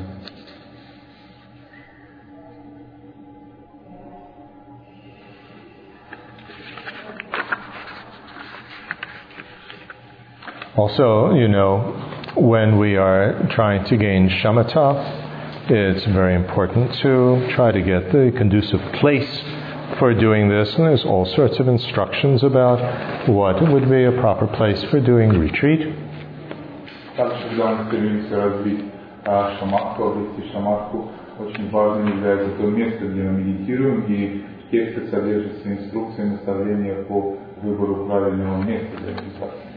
It would be very difficult to gain shamatha if we were not in a retreat situation.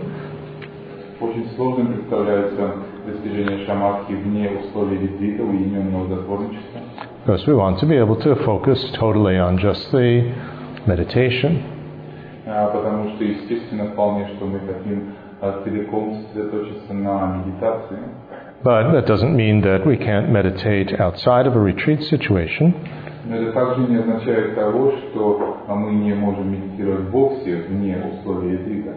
But to minimize distraction, it's best to meditate either very early in the morning when we first get up before we've actually gotten involved in the activities of the day, or at night after we finished all the activities of the day, but not right in the middle of the day when you're just taking a break from your activities. There's too much distraction thinking about what your daily activities are. Наиболее удачным считается медитация, выполняемая ранним утром, когда мы только проснулись, ум наш еще не занят хлопотами наступающего дня и свободен от различных отвлечений, либо медитация, выполняемая по завершении всех дневных хлопот, дневных дел, перед отходом ко сну, когда ум наш уже не занят хлопотами дня.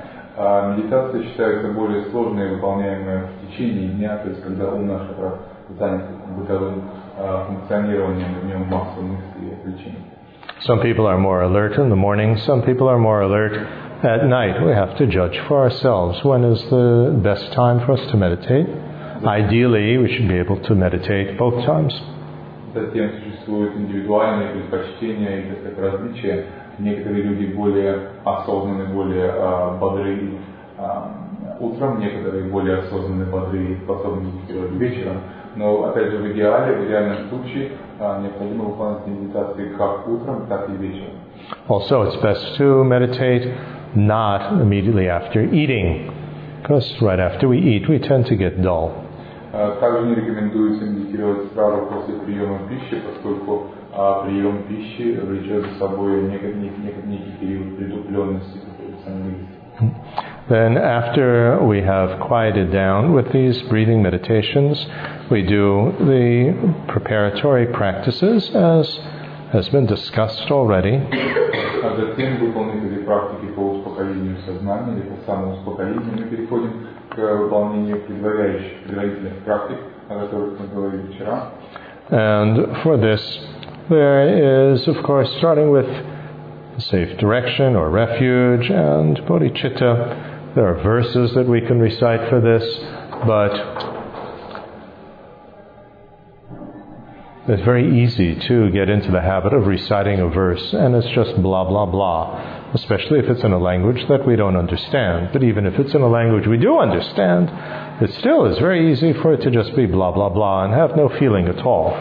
Итак, мы выполняем принятие прибежища и бодхичитты. Обычно традиционно это выполняется посредством начитывания определенных строк, строк молитвы, принятия прибежища и порождения бодхичитты. Здесь велика опасность того, что со временем строки эти практики это превратится для нас в пустые звуки, бла-бла-бла. Тем более, если язык это тот, который мы не знаем, начитываем на чужом для себя языке, напрямую, который не понимаем. Но даже если мы начитываем их на языке, который мы понимаем, по ходу времени, опять же, велика опасность того, что превратится это все для нас в пустые какие-то слова. Therefore, it is important to really try to generate some sincere feeling of actually putting this direction in our life, of actually aiming with bodhicitta to reach enlightenment for the benefit of everyone. Очень важно постараться действительно прочувствовать то, что мы говорим, придание этого направления своей жизни, следование в этом русле, помощи другим живым существам, приведение их к освобождению, просветлению и устремление нас самих к этой цели. Now, how to do this? This is not so easy for many of us, particularly when we have a limited time for meditation because we are busy. We have a busy schedule, we don't want to be late for work. Как добиться этого? Тем более, что для большинства из нас мы довольно занятые люди, у нас нет времени для всех этих развернутых практик, наше расписание довольно компактно сжато. But it is more worthwhile to actually get that strong sense of refuge or safe direction in bodhicitta than it is to meditate without that at all. Но в то же самое время следует понимать. In other words, having that strong intention, having that strong direction in mind, having that strong motivation, even a little bit of meditation is very helpful. It works, it's effective toward enlightenment. Without having any of that and just meditating for a long time, that will just go into the samsara folder. Но в то же время следует помнить то, что медитация, выполняемая без такой искренней прочувствованной устремленности к просветлению, без принятия этого верного направления, прибежища, явится лишь, опять же, водой на мельницу сансары. Если же мы сможем породить в себе, потратив некоторое время и усилия, устремленности бодхичитты и принятия прибежища, даже краткое время медитации явится весьма эффективным и пойдет в копилку причин к просветлению. Поэтому не экономьте время на порождение этих предварительных практик, предварительных мыслей за счет основной медитации. One of my students uses a method which I don't know if he was actually taught by some lama this method or whether he made it up himself. But it seems to be quite helpful. Один из моих учеников пользуется определенным методом. Не знаю, научил ли его кто-то из лам этому методу, или он придумал его сам, но кажется мне он весьма эффективным. He had gone on pilgrimage to Bodh Gaya. Он побывал в паломническом туре в Бодh Gaya. And found it very, very inspiring. In Bodh Gaya, you have this huge stupa and the Bodhi tree, at least something that grew from the previous Bodhi tree, under which Buddha became enlightened. So it's a very inspiring, very moving place, tremendous energy there.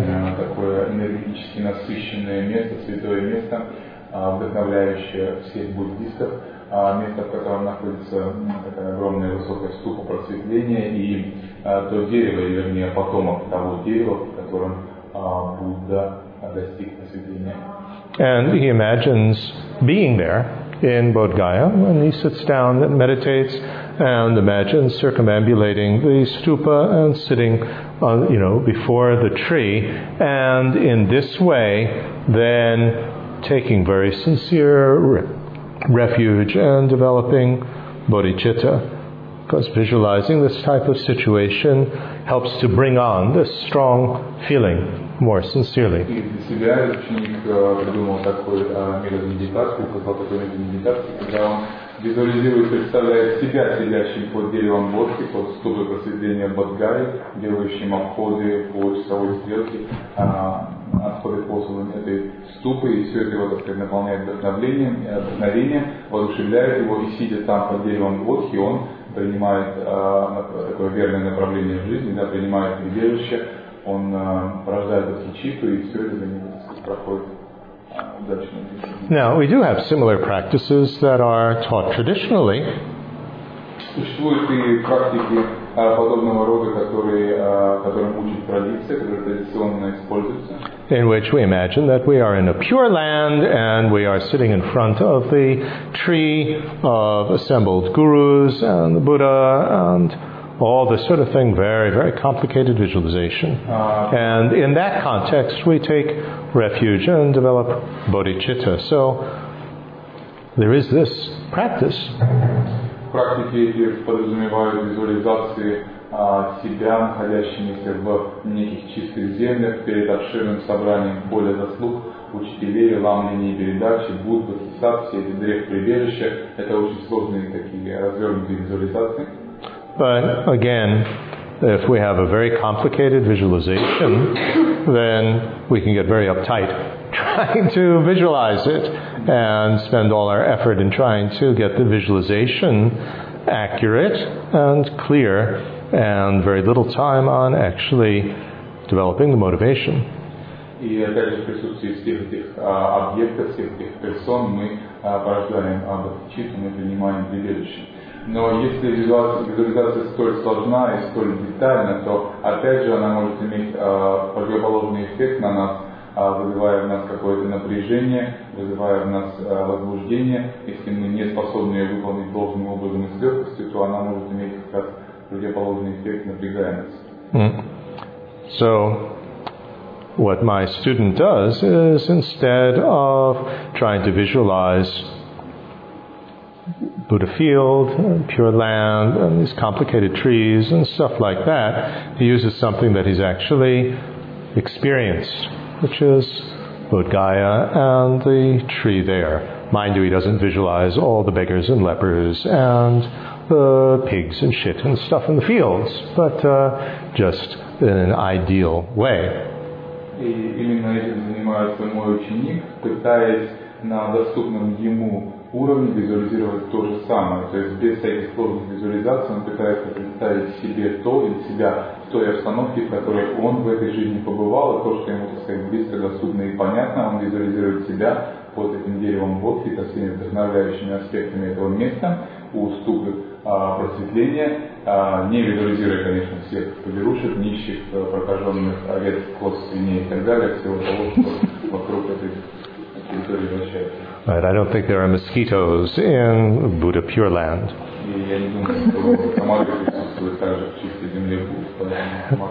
But in any case, he uses something which is much more real to him and much more inspiring than some sort of ideal visualization that's just too difficult to do. Так или иначе он прибегает к использованию того, что реально для него, то, с чем он может соотнести со своим опытом, со своим переживанием, вместо каких-то абстрактных, мало, так сказать, понятных ему сложных визуализаций. And this can be very effective. И это может быть действительно весьма эффективно. You know, when we visualize our spiritual teacher, our root guru, usually we're always supposed to be visualizing him or her in the form of the Buddha Shakyamuni or some sort of Buddha figure. Так визуализируя нашего коренного учителя, обыкновенно мы делаем это, представляя его в форме Будды Шакьямуни или какого-то иного божества или учителя. But Circum Rinpoche advised that in doing, for For instance, the Kalachakra Guru Yoga practice, that if it's difficult for us to visualize His Holiness the Dalai Lama as Kalachakra, if we've received the initiation from His Holiness, then we can just visualize His Holiness in His usual form. But I mean in an ideal form, not having a cold or anything like that.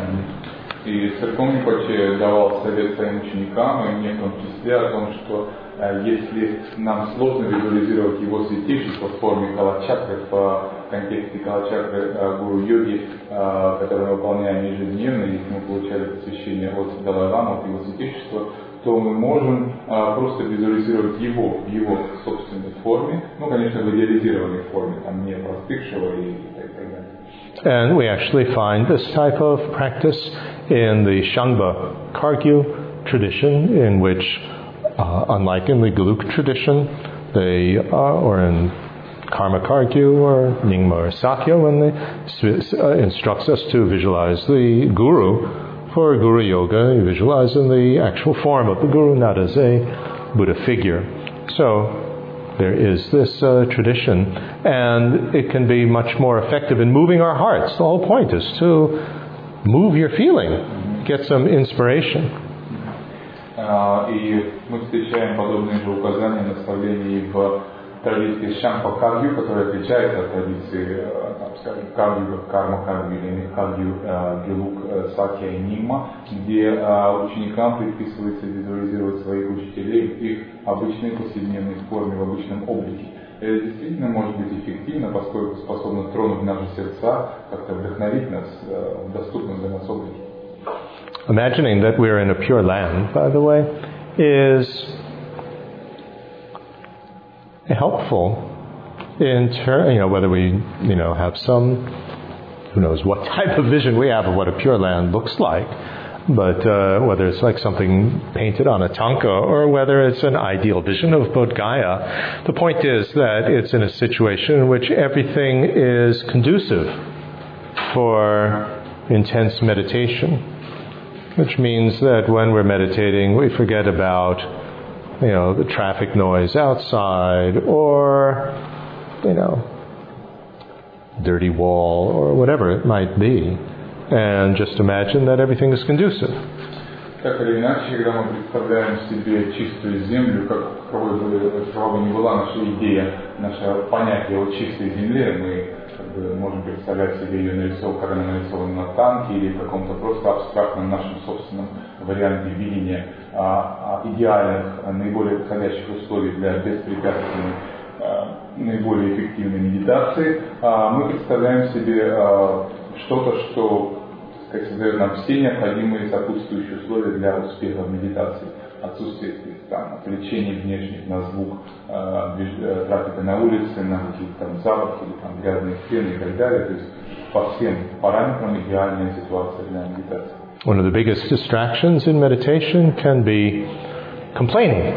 I wish I could be in another place and it wasn't so noisy and there wasn't this smell and so on. That's a big distraction, so we just sort of dismiss that and imagine, okay, everything is cool, everything is fine. Наибольшим препятствием, пожалуй, в нашей практике медитации могут быть все эти внутренние жалобы. Я лучше бы сейчас, если бы я медитировал бы в другом месте, где нет такого шума, или где так не воняет, и так далее, и так далее. Мы всегда чем-то пытаемся простимулировать, чтобы было бы лучше. И вот представьте себе ситуацию, где действительно ничего этого нету, и нам не на что пожаловаться, нет никаких внешних препятствий для успешной медитации. Also, what is very helpful and important and emphasized as a preparation, not here, but in other contexts, is that before we meditate, we actually clean our meditation room and make some offerings, at least water bowls. Также важным аспектом в подготовительных практиках для медитации, не указанных прямо в этом тексте, но часто указанных в других трактатах, это является уборка помещения и какие-то хотя бы минимальные подношения, хотя бы какие-то чашечки с водой. If we sweep the floor and have everything in order around us, not our dirty underwear on the floor, but everything neat and orderly, then that affects the mind as well. The mind will be more neat and orderly. If there's chaos around us, that affects the mind. Чистота и порядок помещения, они оказывают благотворное воздействие на наш ум, приводя его также в чистое и упорядоченное состояние. Если все разбросано по комнате и грязь, то, соответственно, будет и наш ум. Если же мы прибираем, все раскладываем должным образом, сами эти действия, эта окружающая среда вокруг, настраивают нас на определенный упорядоченный лад. Also, by cleaning the room and by just sweeping the floor and picking up everything and having some water bowls arranged in front of some either picture or painting or statue of a Buddha, we're showing respect to what we're doing, and that also is very important. Также этими действиями мы выказываем свое почтение тому изображению, которое находится перед нами, или тому, кого мы визуализируем перед собой, будь то Будда или другие какие-то фигуры. Подметая пол, просто упорядочивая комнату, расставляя какие-то подношения, мы тем самым выказываем определенное уважение. Это важно для нас. And visualization of our Guru in front of us. We take refuge in the safe direction, bodhicitta, for building up the two networks and the purification. We usually do, the simplest thing would be the 7-part practice, and then request to the Guru. Guru comes to the top of your head and dissolves into you.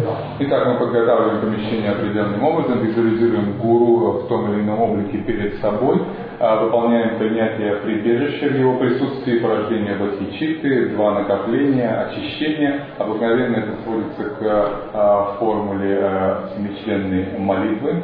И затем призываем Гуру воссесть на нашей теме и растворяем его в себе. Okay, so we have a few more minutes left, according to my watch, which is probably slow. But in any case, if you have some questions... It's slow, it's sharp. It is too sharp. Any quick questions? Questions are quick. It's the answers that have to be quick.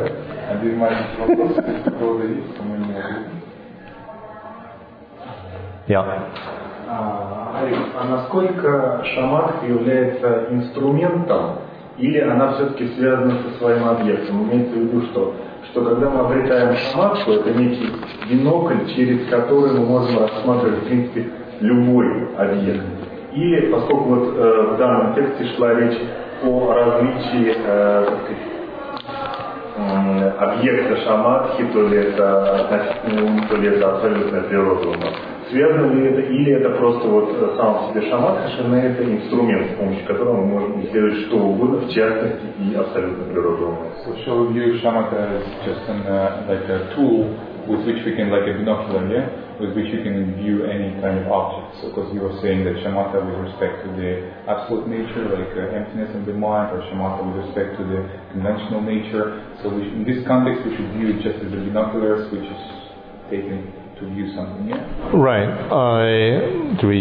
To just repeat in case that didn't get on the recording, do we view shamatha just as binoculars, as a tool to enable us to then stay with perfect concentration on the nature of the mind? Yes, that is so. Both shamatha and vipassana are not necessarily Buddhist practices. Both of them are found in non-Buddhist practices, particularly in India.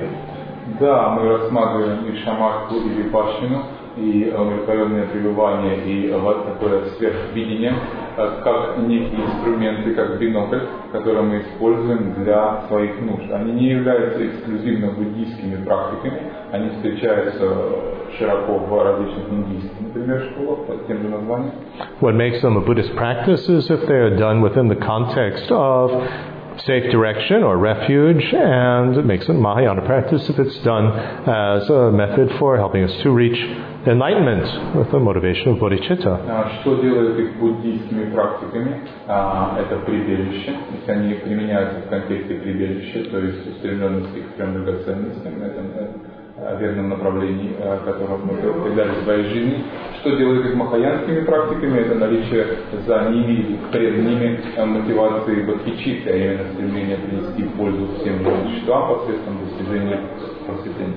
So shamatha is merely a tool, not an end in itself, that we can use then for staying totally focused with a sense of fitness on any, object that would help us on the way to liberation or enlightenment, here particularly the conventional and deepest nature of the mind. Да, шаматха является лишь инструментом, а не самоцелью. Она является тем инструментом, ментальным инструментом, который позволяет нашему уму неограниченное время сфокусированно пребывать на выбранном объекте, и пребывание это служит именно той цели, которую мы изначально и полагаем, а именно достижение просветления и так далее. А в данном контексте цель, задача минимум, да, это постижение относительной и глубинной пустотной природы. And Vipassana is also just a tool that we have, in addition to the shamatha, that the mind is totally fit to be able to discern and understand everything in all its details. Here particularly, nature of the mind, the conventional and deepest nature. И то же самое относится и к випашане, этому сверхвидению, которое также является инструментом, позволяющим нам детально изучать сколь угодно долго, тонко и глубоко исследовать избранные объекты. В данном случае это будет относительная природа ума и его глубинная природа пустотности. Good. There are many, many things in Buddhism which are not specifically Buddhist. Итак, существует много вещей в буддизме, техник и так далее, которые не являются собственно буддийскими. But which we find in common with so many other Indian traditions and even with non-Indian traditions, like aiming for a better rebirth. That's certainly not Buddhist. Которые мы делим с различными индийскими традициями и даже не индийскими традициями, как стремление к лучшему рождению и так далее. So what makes things distinctively Buddhist and very important always to emphasize, and Panchen Lama does it here in the text, is refuge in bodhicitta. Bodhicitta, making it Mahayana. Практики, техники, аспекты буддийскими, собственно буддийскими практиками, техниками и аспектами, это именно прибежище, а что делать махаянскими, это бодхичитта. Okay, let's end here. And whatever positive forces come from this may it act as a cause for reaching enlightenment for the benefit of everyone. Пусть та позитивная сила, тот потенциал, который мы обрели в ходе этого изучения, осмысления, слушания, станут причинами достижения нами просветления, принесения пользы всем, без исключения живым существам.